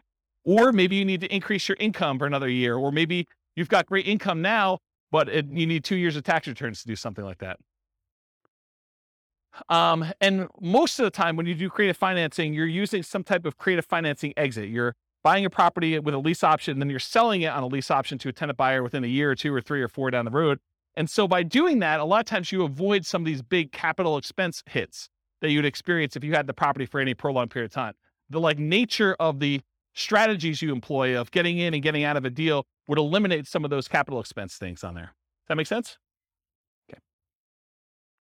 All right, so here are the downsides, why you might not want to do these types of deals. It's a limited selection of properties, and I cannot overstate this enough. The number of deals you can buy creatively, that you can buy subject to, that you can buy on a lease option, that you can buy with owner financing, is very, very, very, very small compared to the number of properties you have a selection of from the MLS. So what tends to happen is you do all this marketing, you find deals where the seller is motivated enough to do a lease option or a subject to or wrap financing or some other type of creative deal. A lot of times there's something a little bit wacky about that property. If it was a regular property that you had to come up with 20% or 25% down to buy, a lot of times you wouldn't buy that. The only reason it's attractive to you is because it's creative financing. And you're like, man, I'm not sure I even want this property. I think that happens a lot. And so you need to make a decision as to whether you're going to spend a lot more on marketing and have a lot less deal flow, or if you're willing to take on kind of instead of an A-class property or an A-plus type property, maybe, and this is not the A-class property where it's good neighborhood. It's I'm sort of just grading them as overall investment, right? It's not like an A investment. It's more like a C minus. Yeah, so a lot of times it's that. Occasionally you'll come across something amazing. I bought my own personal residence that I lived in for many, many years subject to, and that was an awesome property. I lived there for, 13 years, more than that maybe. So a long time, but it was exceptional. Wasn't like that was what was coming down the pipeline every day. Okay. So buying traditionally, when you go and you're like, hey, look, I'm going to Nomad. One of the great things about Nomad is this low down payment, but you have the selection of the entire MLS. You get wide choice. And in a market where you're not competing against 30 other offers, you have a good chance of buying a property, right? The one you want. So buying traditionally allows you to look at the best properties from the largest selection. Another way to think about this limited selection thing, I'm going to pause on this for a second and harp on it because it's important, because you may be getting creative deals where the price to rent ratio is not ideal, right? It's not one that you would otherwise buy as a rental because maybe the price is a little bit high for the amount of rent you could get. And you're thinking to yourself, man, this is not really a great rental. It's not something I would normally buy. Whereas in the MLS, you could choose that, right? You could decide, hey, look, I really want to optimize for income, or I want to optimize for appreciation, or I want to optimize for short-term rentals, or whatever you're trying to do. And you can make that decision. And because you have a wide selection, you have a much greater chance of finding that. Okay.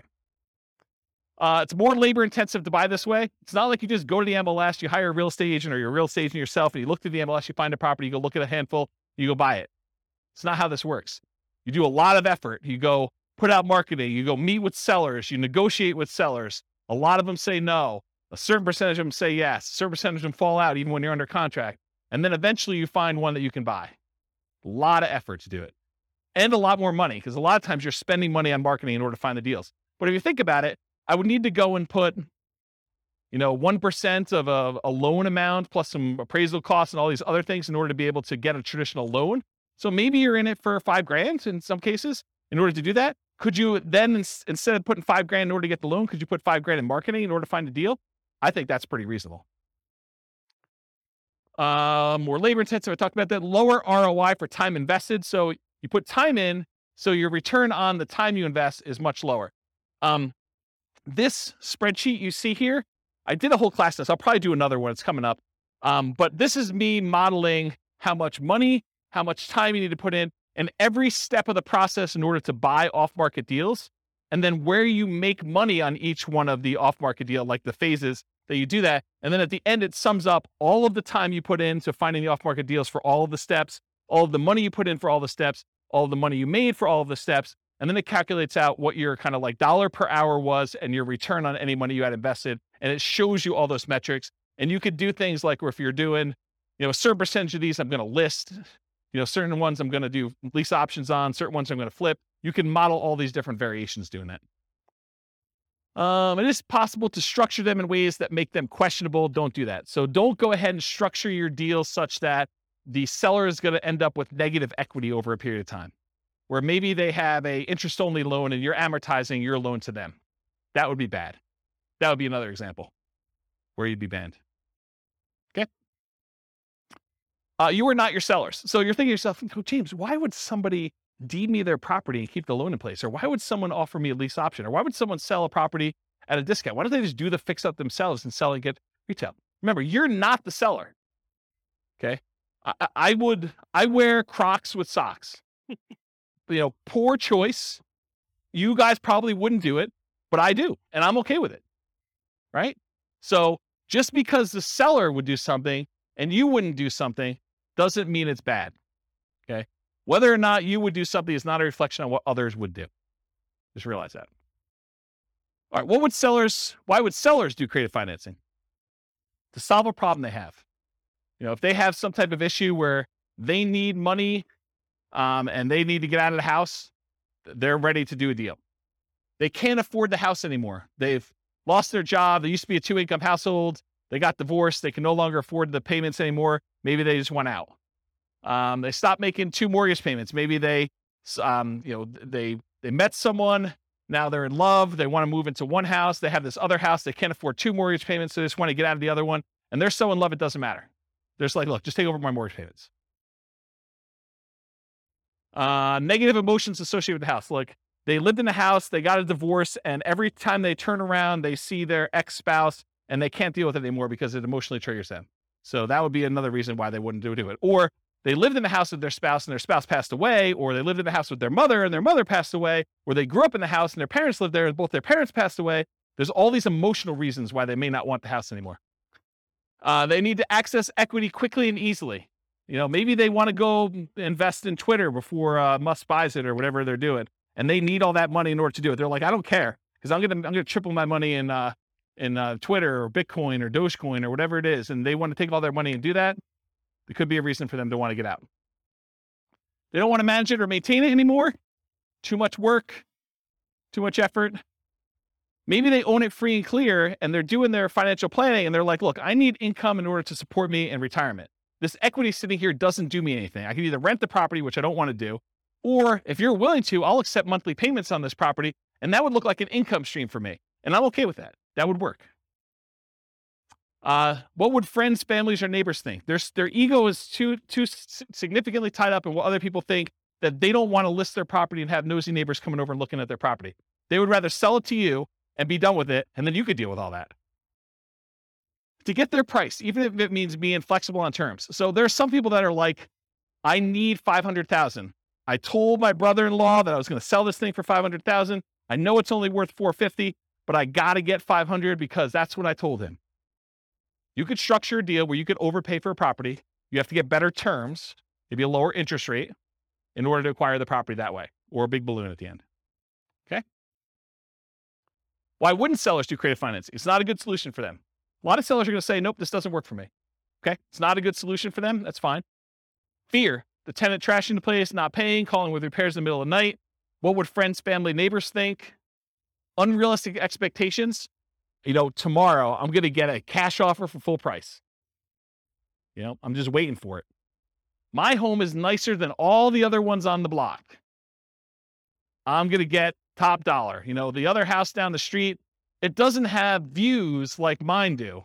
Because in the winter, when the trees are in full bloom, I can sort of see through the tree that big rocky mountain figure thing, and that's amazing. That's my amazing view for like 3 months of the year, and that's my house is worth $25,000 more. Maybe. My agent is just not marketing it well enough, so I'll find another agent.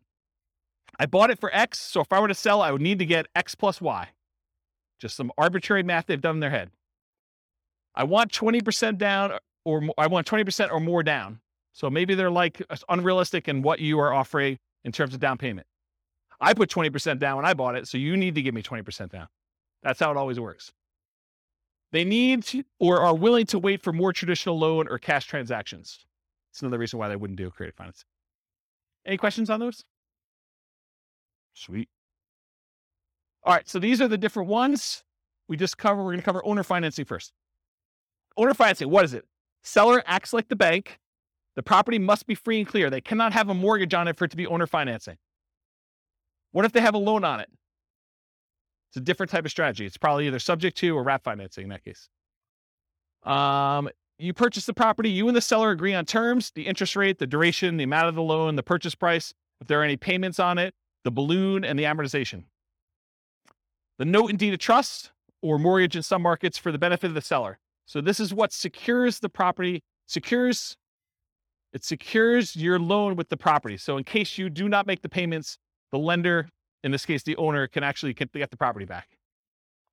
You are the owner in this case. If you don't pay, the seller can foreclose. Now I don't have time to cover this, but there are some advanced strategies. I'll cover this when we do the creative financing things. Just remind me, or I hope I'll remind myself. You can do things like substitution of collateral. It's an advanced strategy where you have the ability to move the loan itself to another property. So you don't have to technically pay off the loan when you sell the property. Very, very complicated, advanced topic. We'll cover another time. Key characteristics of owner finance or sellers. 1/3 of all homes are owned free and clear, according to the U.S. Census Bureau, or they could pay they could pay them off if they wanted you to do owner financing. So they may have a really low loan balance and they're like, yeah, I could pay off $50,000. It's not a big deal. Possible motivations. It's been for sale for a long period of time. The home is vacant. They're out of the area owners. Home is not being maintained. Those are kind of like the most common ones. They desire a hassle-free income stream, maybe, or they desire a return on their equity in some cases.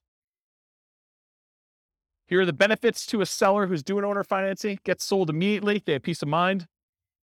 There is a marketing advantage to offering owner financing. So you'll attract more buyers of a very specific type if you offer owner financing when you're selling a property.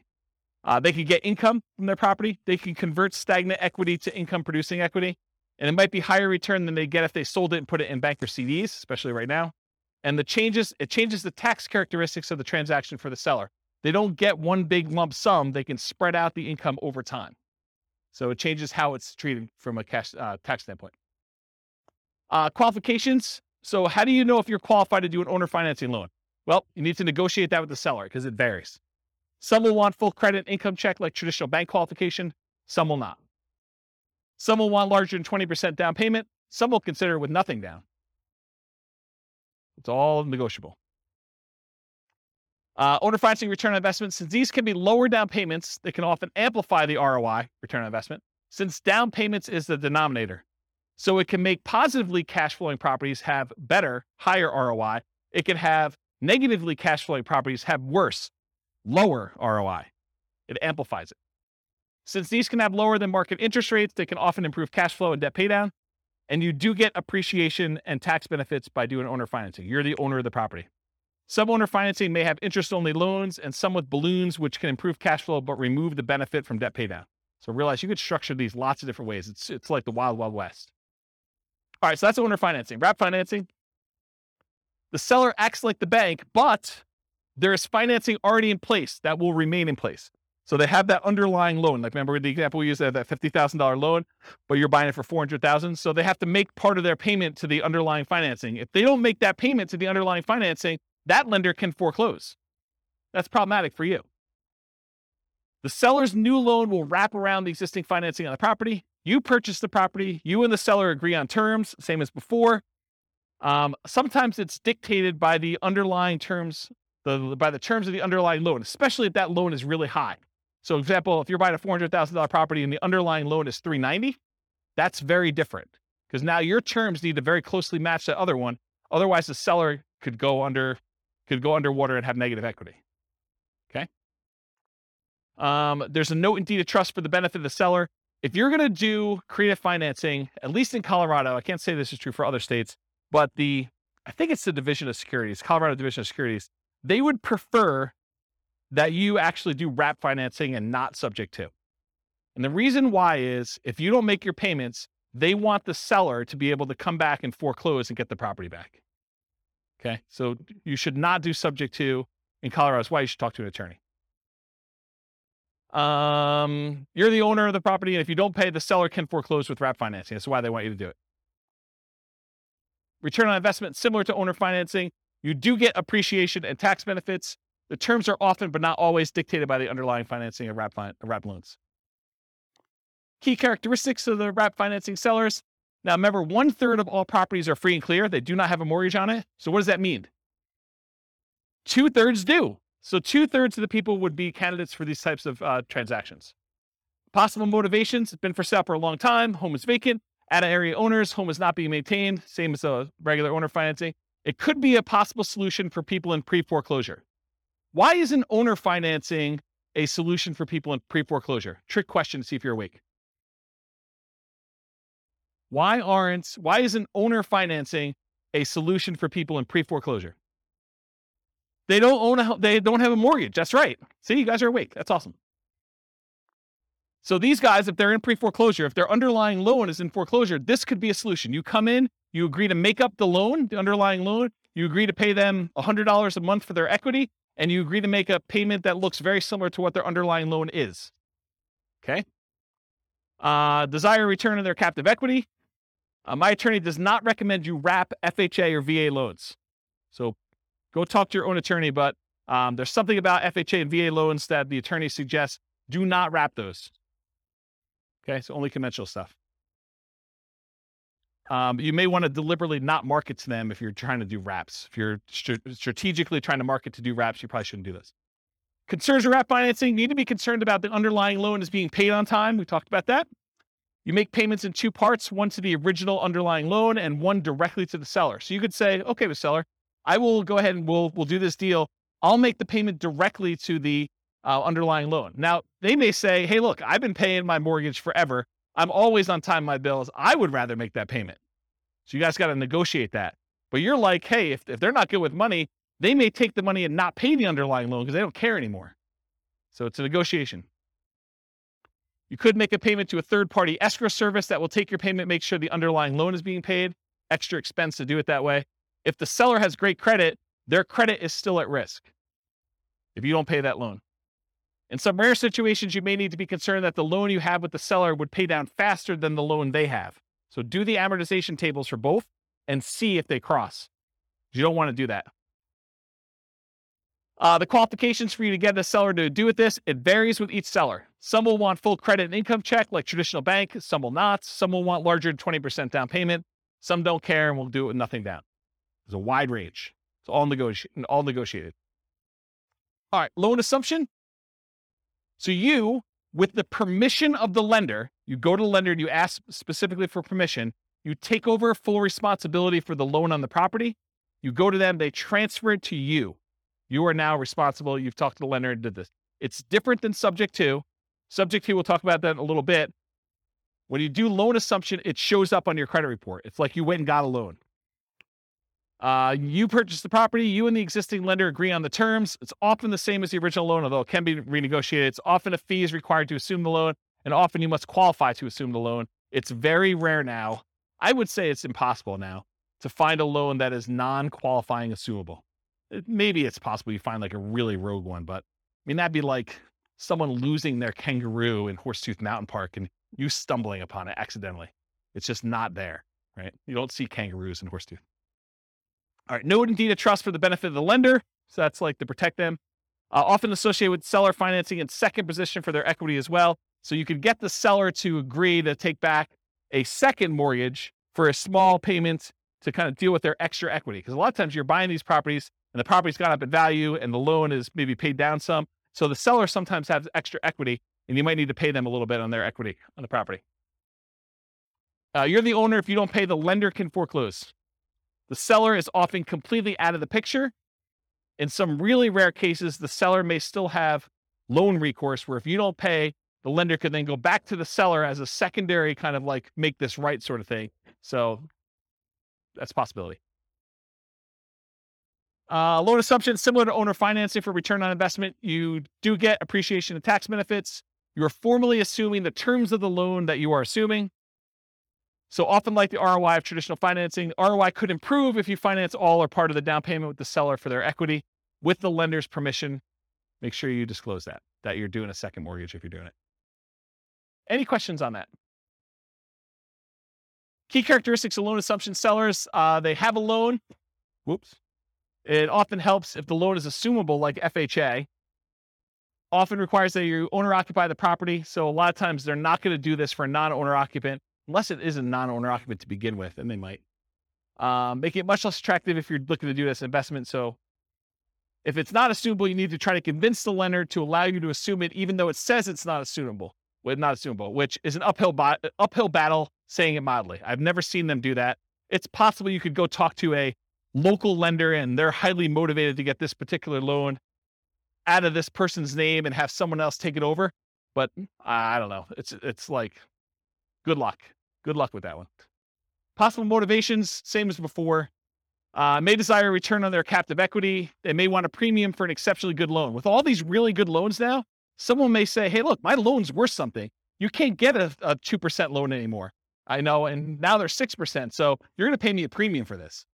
And they have good reasons to say that, right? I mean, if you're doing that. And it may be worth it paying that. The qualifications to assume for non-qualifying assumable loans, there are no qualification standards. You qualify assumable loans, it's up to the lender, typically traditional lending criteria. So what you would have to do in order to qualify for a brand new loan is probably what you're going to need to do in order to qualify for this one. If the loan continues to have recourse against the seller after the assumption, the seller should have input on the qualification standards, and each seller is different, right? If they're still on the hook, they should be able to say. Seller's equity, often, especially in appreciating markets, a seller will have equity above the loan assumption. So expect to either pay the seller for their equity as a down payment and or as monthly payments over time. This often becomes the second position for seller financing, like a second loan. Watch out for negative cash flow, although it might still be worth pursuing for the loan that's good enough. Yeah, 22 on through the mic. Pass that back. Thank you. What's an example of a non-qualifying assumable loan? They don't exist anymore, but there used to be loans where you didn't even have to qualify. Someone could come in and just start making payments on that and say, I'm assuming it. And the bank used to be able to just say, I guess okay, because they have no say in it. That's what a non-qualifying assumable loan used to be, but they don't exist anymore. It's really hard to find them. You know, unless you create a loan, like a private loan to somebody, and it doesn't say like what the terms are for whether you can assume it or not, or you put in there that it's not qualifying, you know, you could do like a private loan where that happens, but I don't see them anymore. I think the last one was like 1987. And if they're 30-year loans, I mean, that would have been 2017 or 2007 when we would have saw the last one. Yeah. So I heard that there are some banks if the house has 40-50% equity in there, and they can just take anyone to come in and assume the loan without checking their backgrounds, like credit score and stuff. Is that? I've you not heard of that. So if you find one of those, definitely reach out to me and let me know. Okay. But I've not seen it. Okay. Yeah. All right, cool. Types of loans to assume. So this is sort of like my internal checklist, or at least a discussion. I would prefer to take over fixed rate loans versus variable rate loans. Makes sense, right? I would prefer to take over fully amortizing loans versus loans that have balloons, because a balloon on a loan is you pay for 20 years, and then whatever your balance is at the 20-year point or whatever the time period is, then you have to pay the full thing at that point in full. So if you still owe $200,000, they're looking for $200,000 at one time. That's what a balloon is. Fully amortizing loan gets paid off over the duration of the loan. So over that 20-year, 30-year period, the whole thing gets paid off so that you end up with zero at the end. That's the difference between fully amortizing versus balloons. I prefer long amortizations over short term. You want a loan that's going to have a lower monthly payment. I heard that they're doing loan mods at 40 years now, or they're talking about doing 40-year loan mods, which is crazy. But longer you have to pay off that loan, the lower your monthly payment is. It's closer it gets to a interest-only loan, which is going to be your lowest payment in most cases, unless you have a negative amortizing loan. High interest rates versus low interest rates, I would prefer low. Qualifying assumable versus non-qualifying. If you can take over a non-qualifying, that's better. And recourse versus non-recourse. If you cannot have to be responsible for the loan if something goes south, that's better than having to have responsibility. So that's what recourse is all about.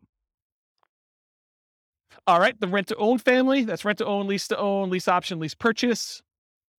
So what is it? You agree to rent the property from the seller, and you have the right to buy the property at some point in the future. That's what that's all about. So you and the seller agree on terms, the rent, the duration, who handles maintenance, how that's all done. Often the purchase price and the terms of the purchase are also covered as well. And then often an upfront fee is expected to do a rent-to-own or lease option or lease purchase. Microphone. I don't know. I'm going to cover a little bit about some of the nuances between lease option and lease purchase, but rent-to-own is sort of the generic term. That's sort of an umbrella that covers the idea of renting the property, then owning it at some point in the future.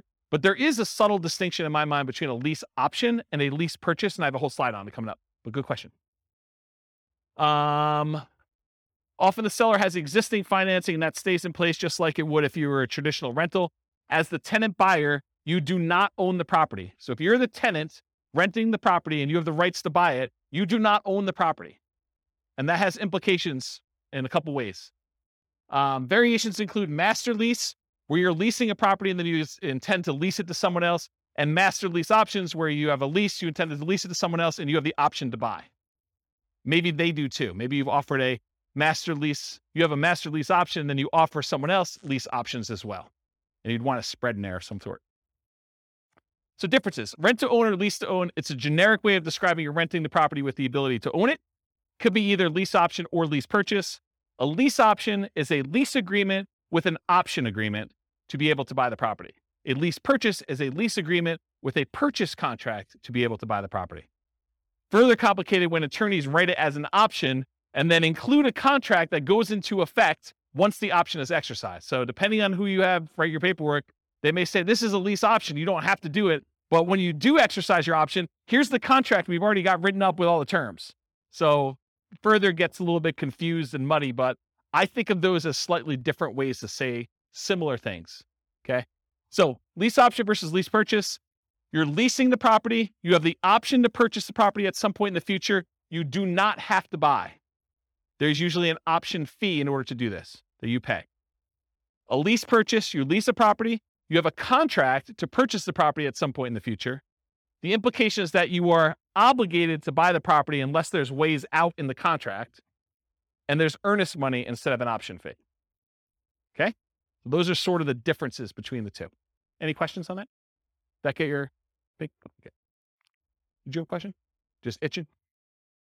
Sandwich lease options. You acquire the property on a lease option, often used generically, and it could be a lease option, lease purchase, or even super stretching it. It could be subject to.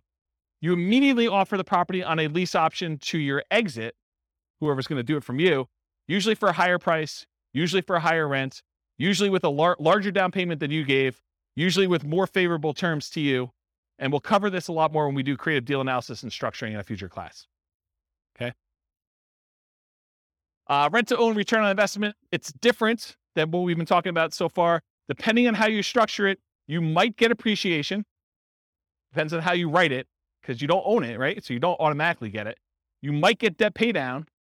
Depends on how you structure it, but not likely as a default. And you might get some cash flow. Depends on whether you have negative cash flow on the deal yourself. And you will probably not get tax benefits because you do not own the property. Okay? That's for rent to own. All the lease option, lease purchase type stuff. That's usually how it is. Money requirements. Each seller is a little bit different. Some may ask for 20% down. Some may ask you for a security deposit as if you were renting. Some may ask you for above, below, or at market rent. Rent in many cases is somewhat flexible. By the way, I have a funny story to tell you, even though I know we're really close on time.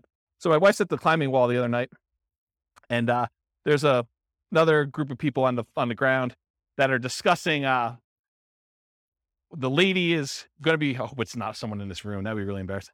The lady though is discussing that she is going to move into like the ADU, the additional dwelling unit at the back of her property, and rent out the front of the property. And so they're discussing what they're going to charge for rent. And the woman is insisting that she charge what her mortgage payment is, which is just random because it doesn't really matter what your mortgage payment is. It could be higher than what fair market rent is. It could be lower than what fair market rent is. But it goes to show you that the general public just says, I want to get what my mortgage payment is so that I don't have a mortgage on the property. And that's my kind of like price. So kind of interesting, right?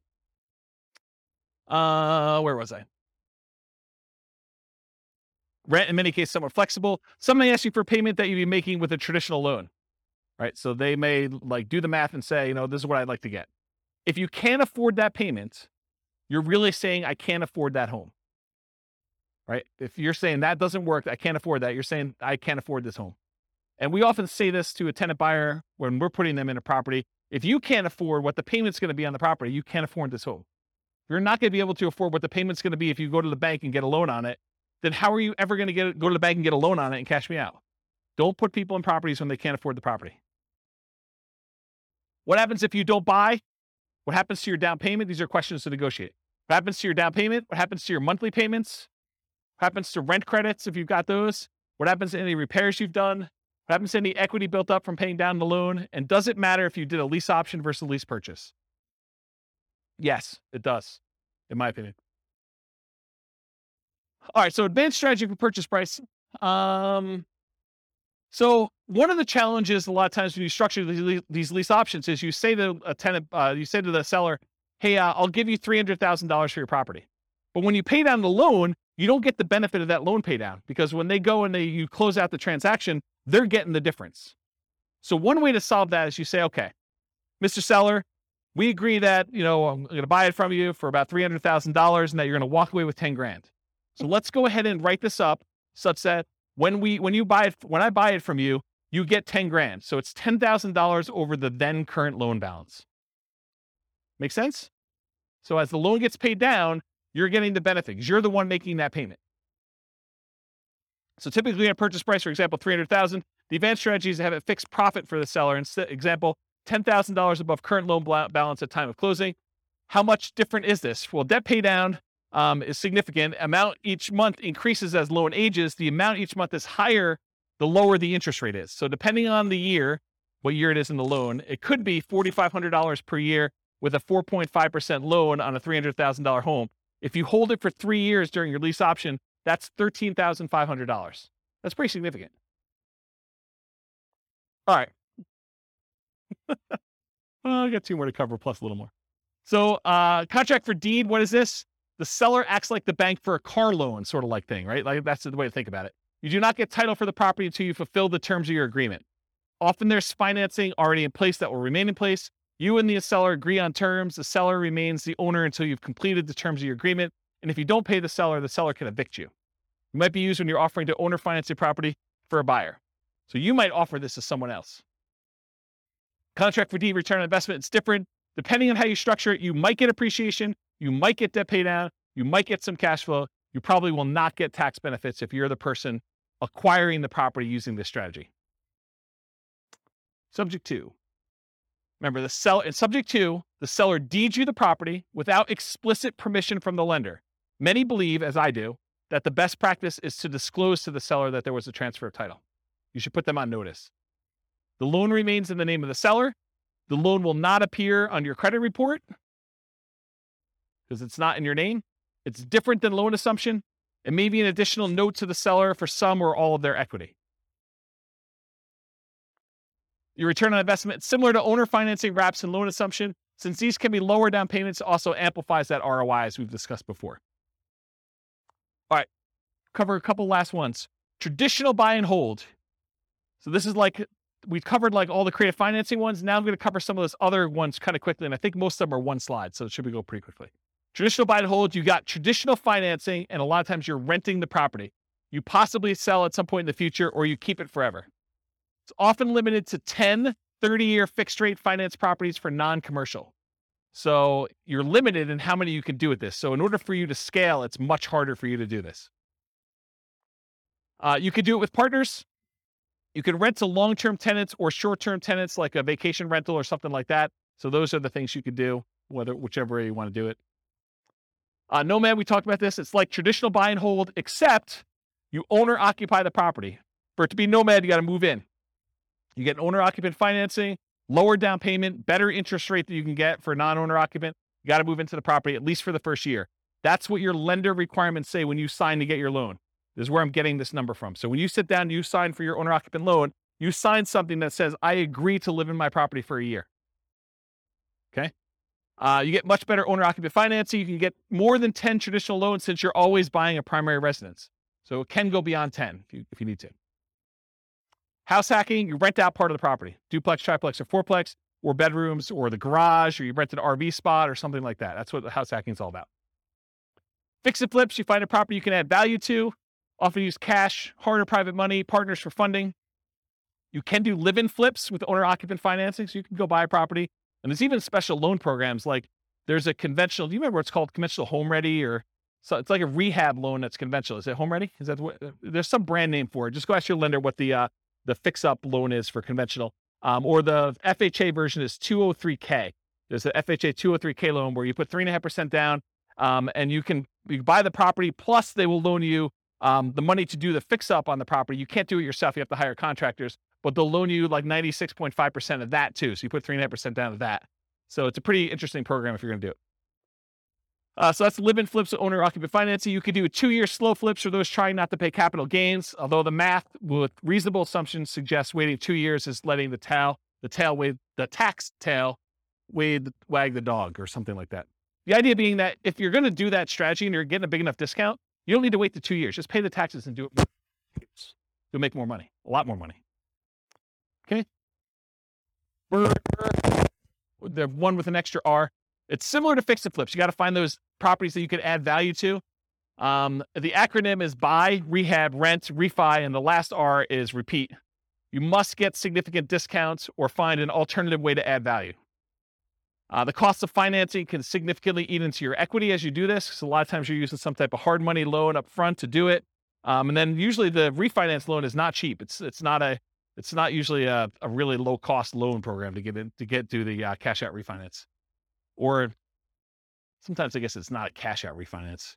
Could just be like a rate and term, depending on how you finance it.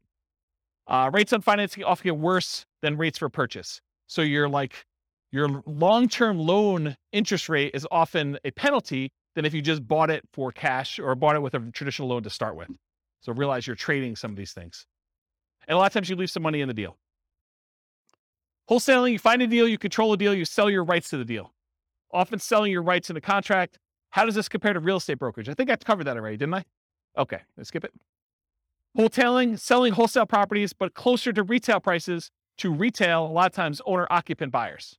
So it's like wholesaling, except mom and dad are going to move in. Not your mom and dad, but some mom and dad with a family is going to move in. Right? They're going to do that instead of it to an investor. That option auction, we talked about that too. You find a property, you get an option on it. You market the property like crazy for a bid sale over a single weekend. You sell the property to the highest bidder using a round robin strategy. And then you make the difference between what you sell it for using your round robin thing and what you have it under contract for with your option. Short sales and foreclosures. We talked about what are short sales. We talked about foreclosures. Anyone not know after this point? Because I think I covered it twice, right? Okay, good. So we do those. Usually foreclosures are the auctions, either the county or the MLS after they've gone back to the bank. And short sales are usually from the MLS or for sale by owners. Real estate investment trust. They're basically that fund where people get together and they're buying big buildings and you can become a cash investor in those. You buy them from your stockbroker. It's usually an all cash investment. You're not usually able to finance those that I'm aware of. And they're usually passive. Tax liens and deeds, it's county dependent. They vary, like what the interest rate you pay. Some you bid down the interest rate. Some you're getting a fixed interest rate. Some you have to wait. You have to wait a certain amount of time before you can foreclose. Some you can do stuff earlier. I mean, there's all sorts of variations. Every county is a little bit different. You pay back property taxes, take ownership in rare cases. A little side note, a little fact. This was the first real estate investing book I ever wrote. It was on tax liens and tax deeds. Kind of thing. I was buying some of those. I was like, hey, I bet you people would like to know how I'm doing these. And in some really rare cases, they don't actually pay off their lien and you could take ownership of the property just for the amount you paid in taxes, plus some foreclosure filing fee type stuff. So it's sort of like the grand slam random home run that you occasionally get, really rare, but it's a way to boost your return and sometimes get a property. Not like that, no. Partnership syndication, you find deals in all the ways that we've discussed. You partner with others to assist with roles you're unable or unwilling to fulfill. Remember, there's the syndicator or the deal maker or the manager of the deal. There's a loan partner and then a money partner. You can have someone do one or more of those roles that you're not willing to do if you're kind of putting together partnerships or syndication. Or you could be one of the other roles if you want to get involved. You could be the money partner or the loan partner to do that. Okay, I got 2 slides left. I'm going to be good. Okay, so non-creative financing type stuff. So this is like the non-creative ones that we covered. Like we're not talking about owner financing, those types of things. So traditional buy and hold, including short-term rentals, that's where you typically do these more like traditional financing type things, going to the bank and getting a loan. Nomad, you typically go to the bank, get a loan. House hacking, typically go to the bank, get a loan. Fix and flips, a lot of times you're going to go get like some type of hard money loan or some type of bank product to do that, including live-in flips, 2-year slow flips, and partnership flips. For doing BRRRR and BRRRR, you're probably going to do more traditional financing. And then syndications and partnerships, you're going to do those. Okay. So these are like the non-creative financing type things. And then here are the miscellaneous ones where you're not really getting bank financing. Wholesaling, you're not really getting financing at all. In some cases, maybe you're getting, the dough for a day or transaction funding if you have to close in order to get your deal sold. And then if you're doing real estate brokerage, what's great about it is there's no financing, right? You get a seller to agree to let you sell their property. There's no financing you need. A really weird, twisted way, and it's not 100% correct, so don't say, James told me it's this. It's technically not, but one way to think about real estate brokerage is you have an option on a property. You've got a seller to say, hey, look, you have an option to help me sell this property, and I'm going to pay you a fee if you can find a buyer who's willing to pay this number, right? Isn't that sort of what it is? So, I don't know, real estate brokerage is a pretty interesting way to do it. And you only have to do half the thing if you're doing that. If you're wholesaling, you can either find the buyer or find the seller, and you still get paid. Wholetailing, you don't need any specific financing to do that. Option auction, you don't need to get a loan or do anything for that one. If you're buying at auctions, if you're auctioning off a property that you own, you don't need any financing to do that. But if you're going to go buy at an auction, it's usually cash. And then tax liens, tax deeds, sales, you're usually paying cash in order to get those. You're not really getting financing. And a REIT, you're not getting financing. All right, last slide, and I'll take questions. As if I haven't been taking questions all night. So which strategies might I consider if, and this is sort of to answer part of your question, Rob, but if I don't have a down payment, which strategies do you do if you don't have down payment, right? Like you start thinking to yourself, like, what could I do? Well, there's that real estate investing versus real estate entrepreneurship discussion we've sort of been hinting at or having. And that is when you're a real estate investor, you're taking money, you're deploying it, and you're expecting to get a return on that. That's real estate investing.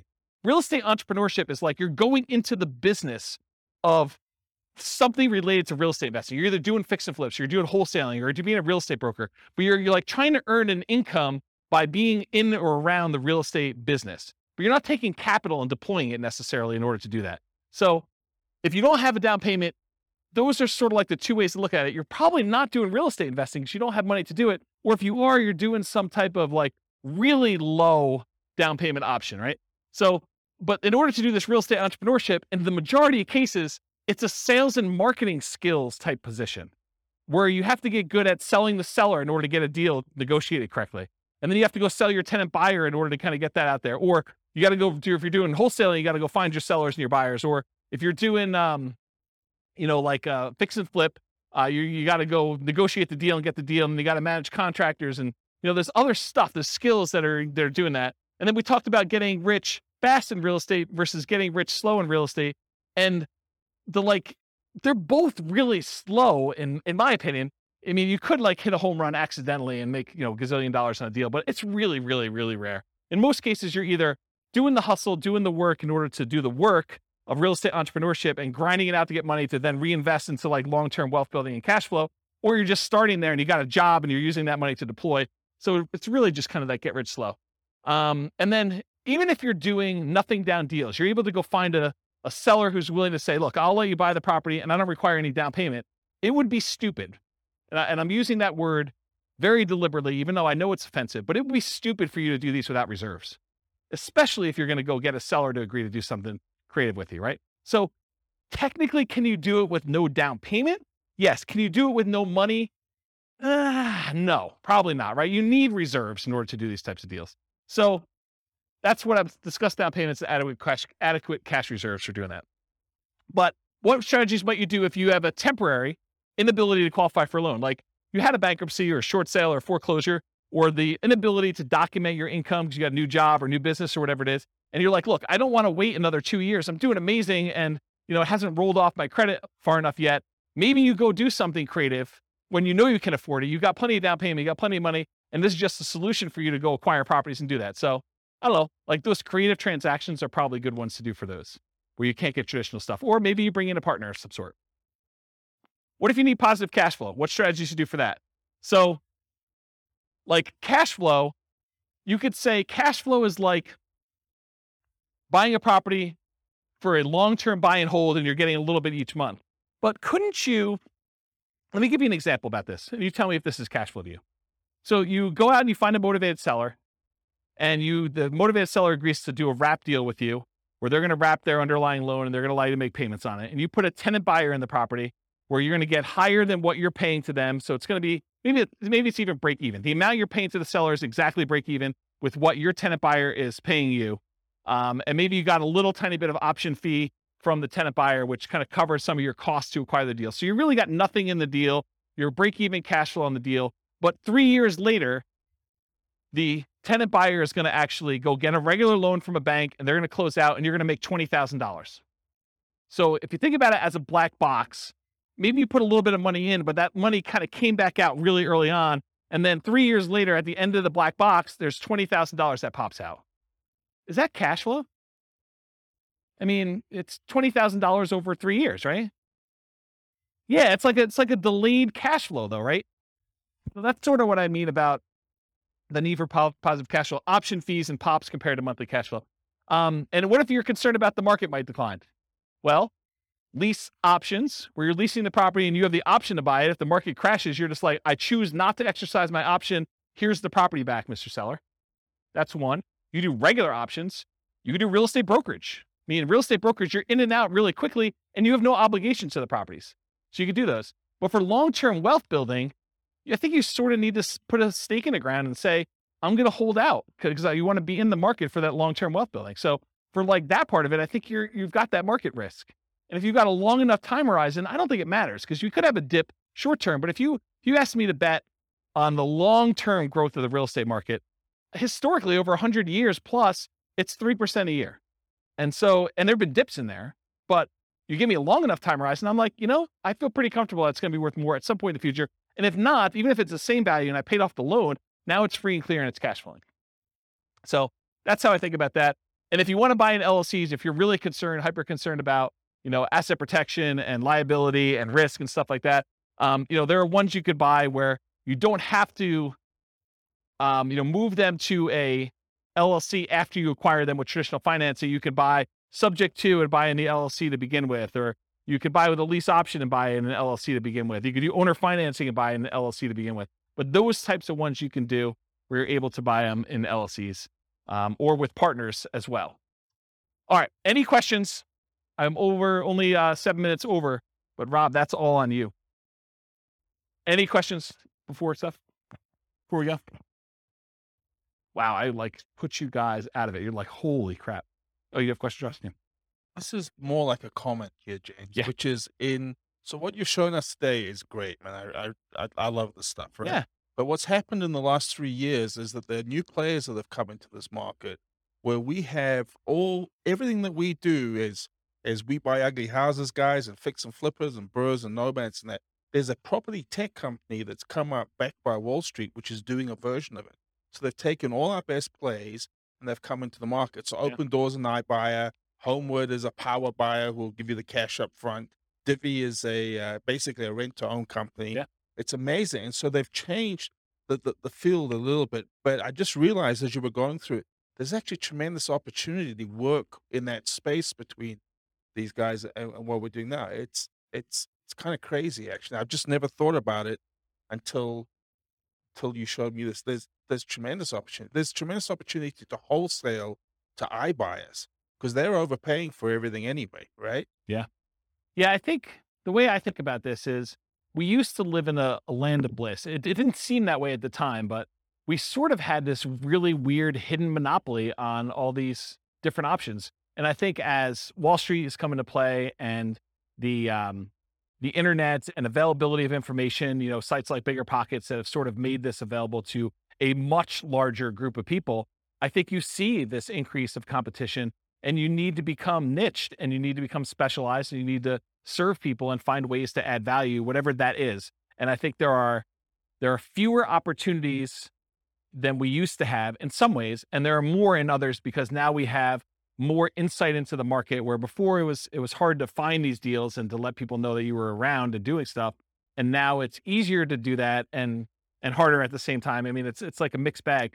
So I think there are some strategies that don't matter, like Nomad as an example. If you're doing Nomad, does it matter if there are iBuyers? Does it matter if there are things? I don't think so. I think that's a hugely advantageous strategy to use. Long-term buy and hold. I think, there's enough opportunities in there to still do those, but doing the like fix and flip ones and doing the burst strategies, I think it's getting more challenging to find some of those opportunities, especially in heated markets like we've been. And I think as markets soften, you'll see opportunities to do those. But I also think that there are solutions for the, creative financing stuff coming. I don't think it's quite there yet because the market's still hot.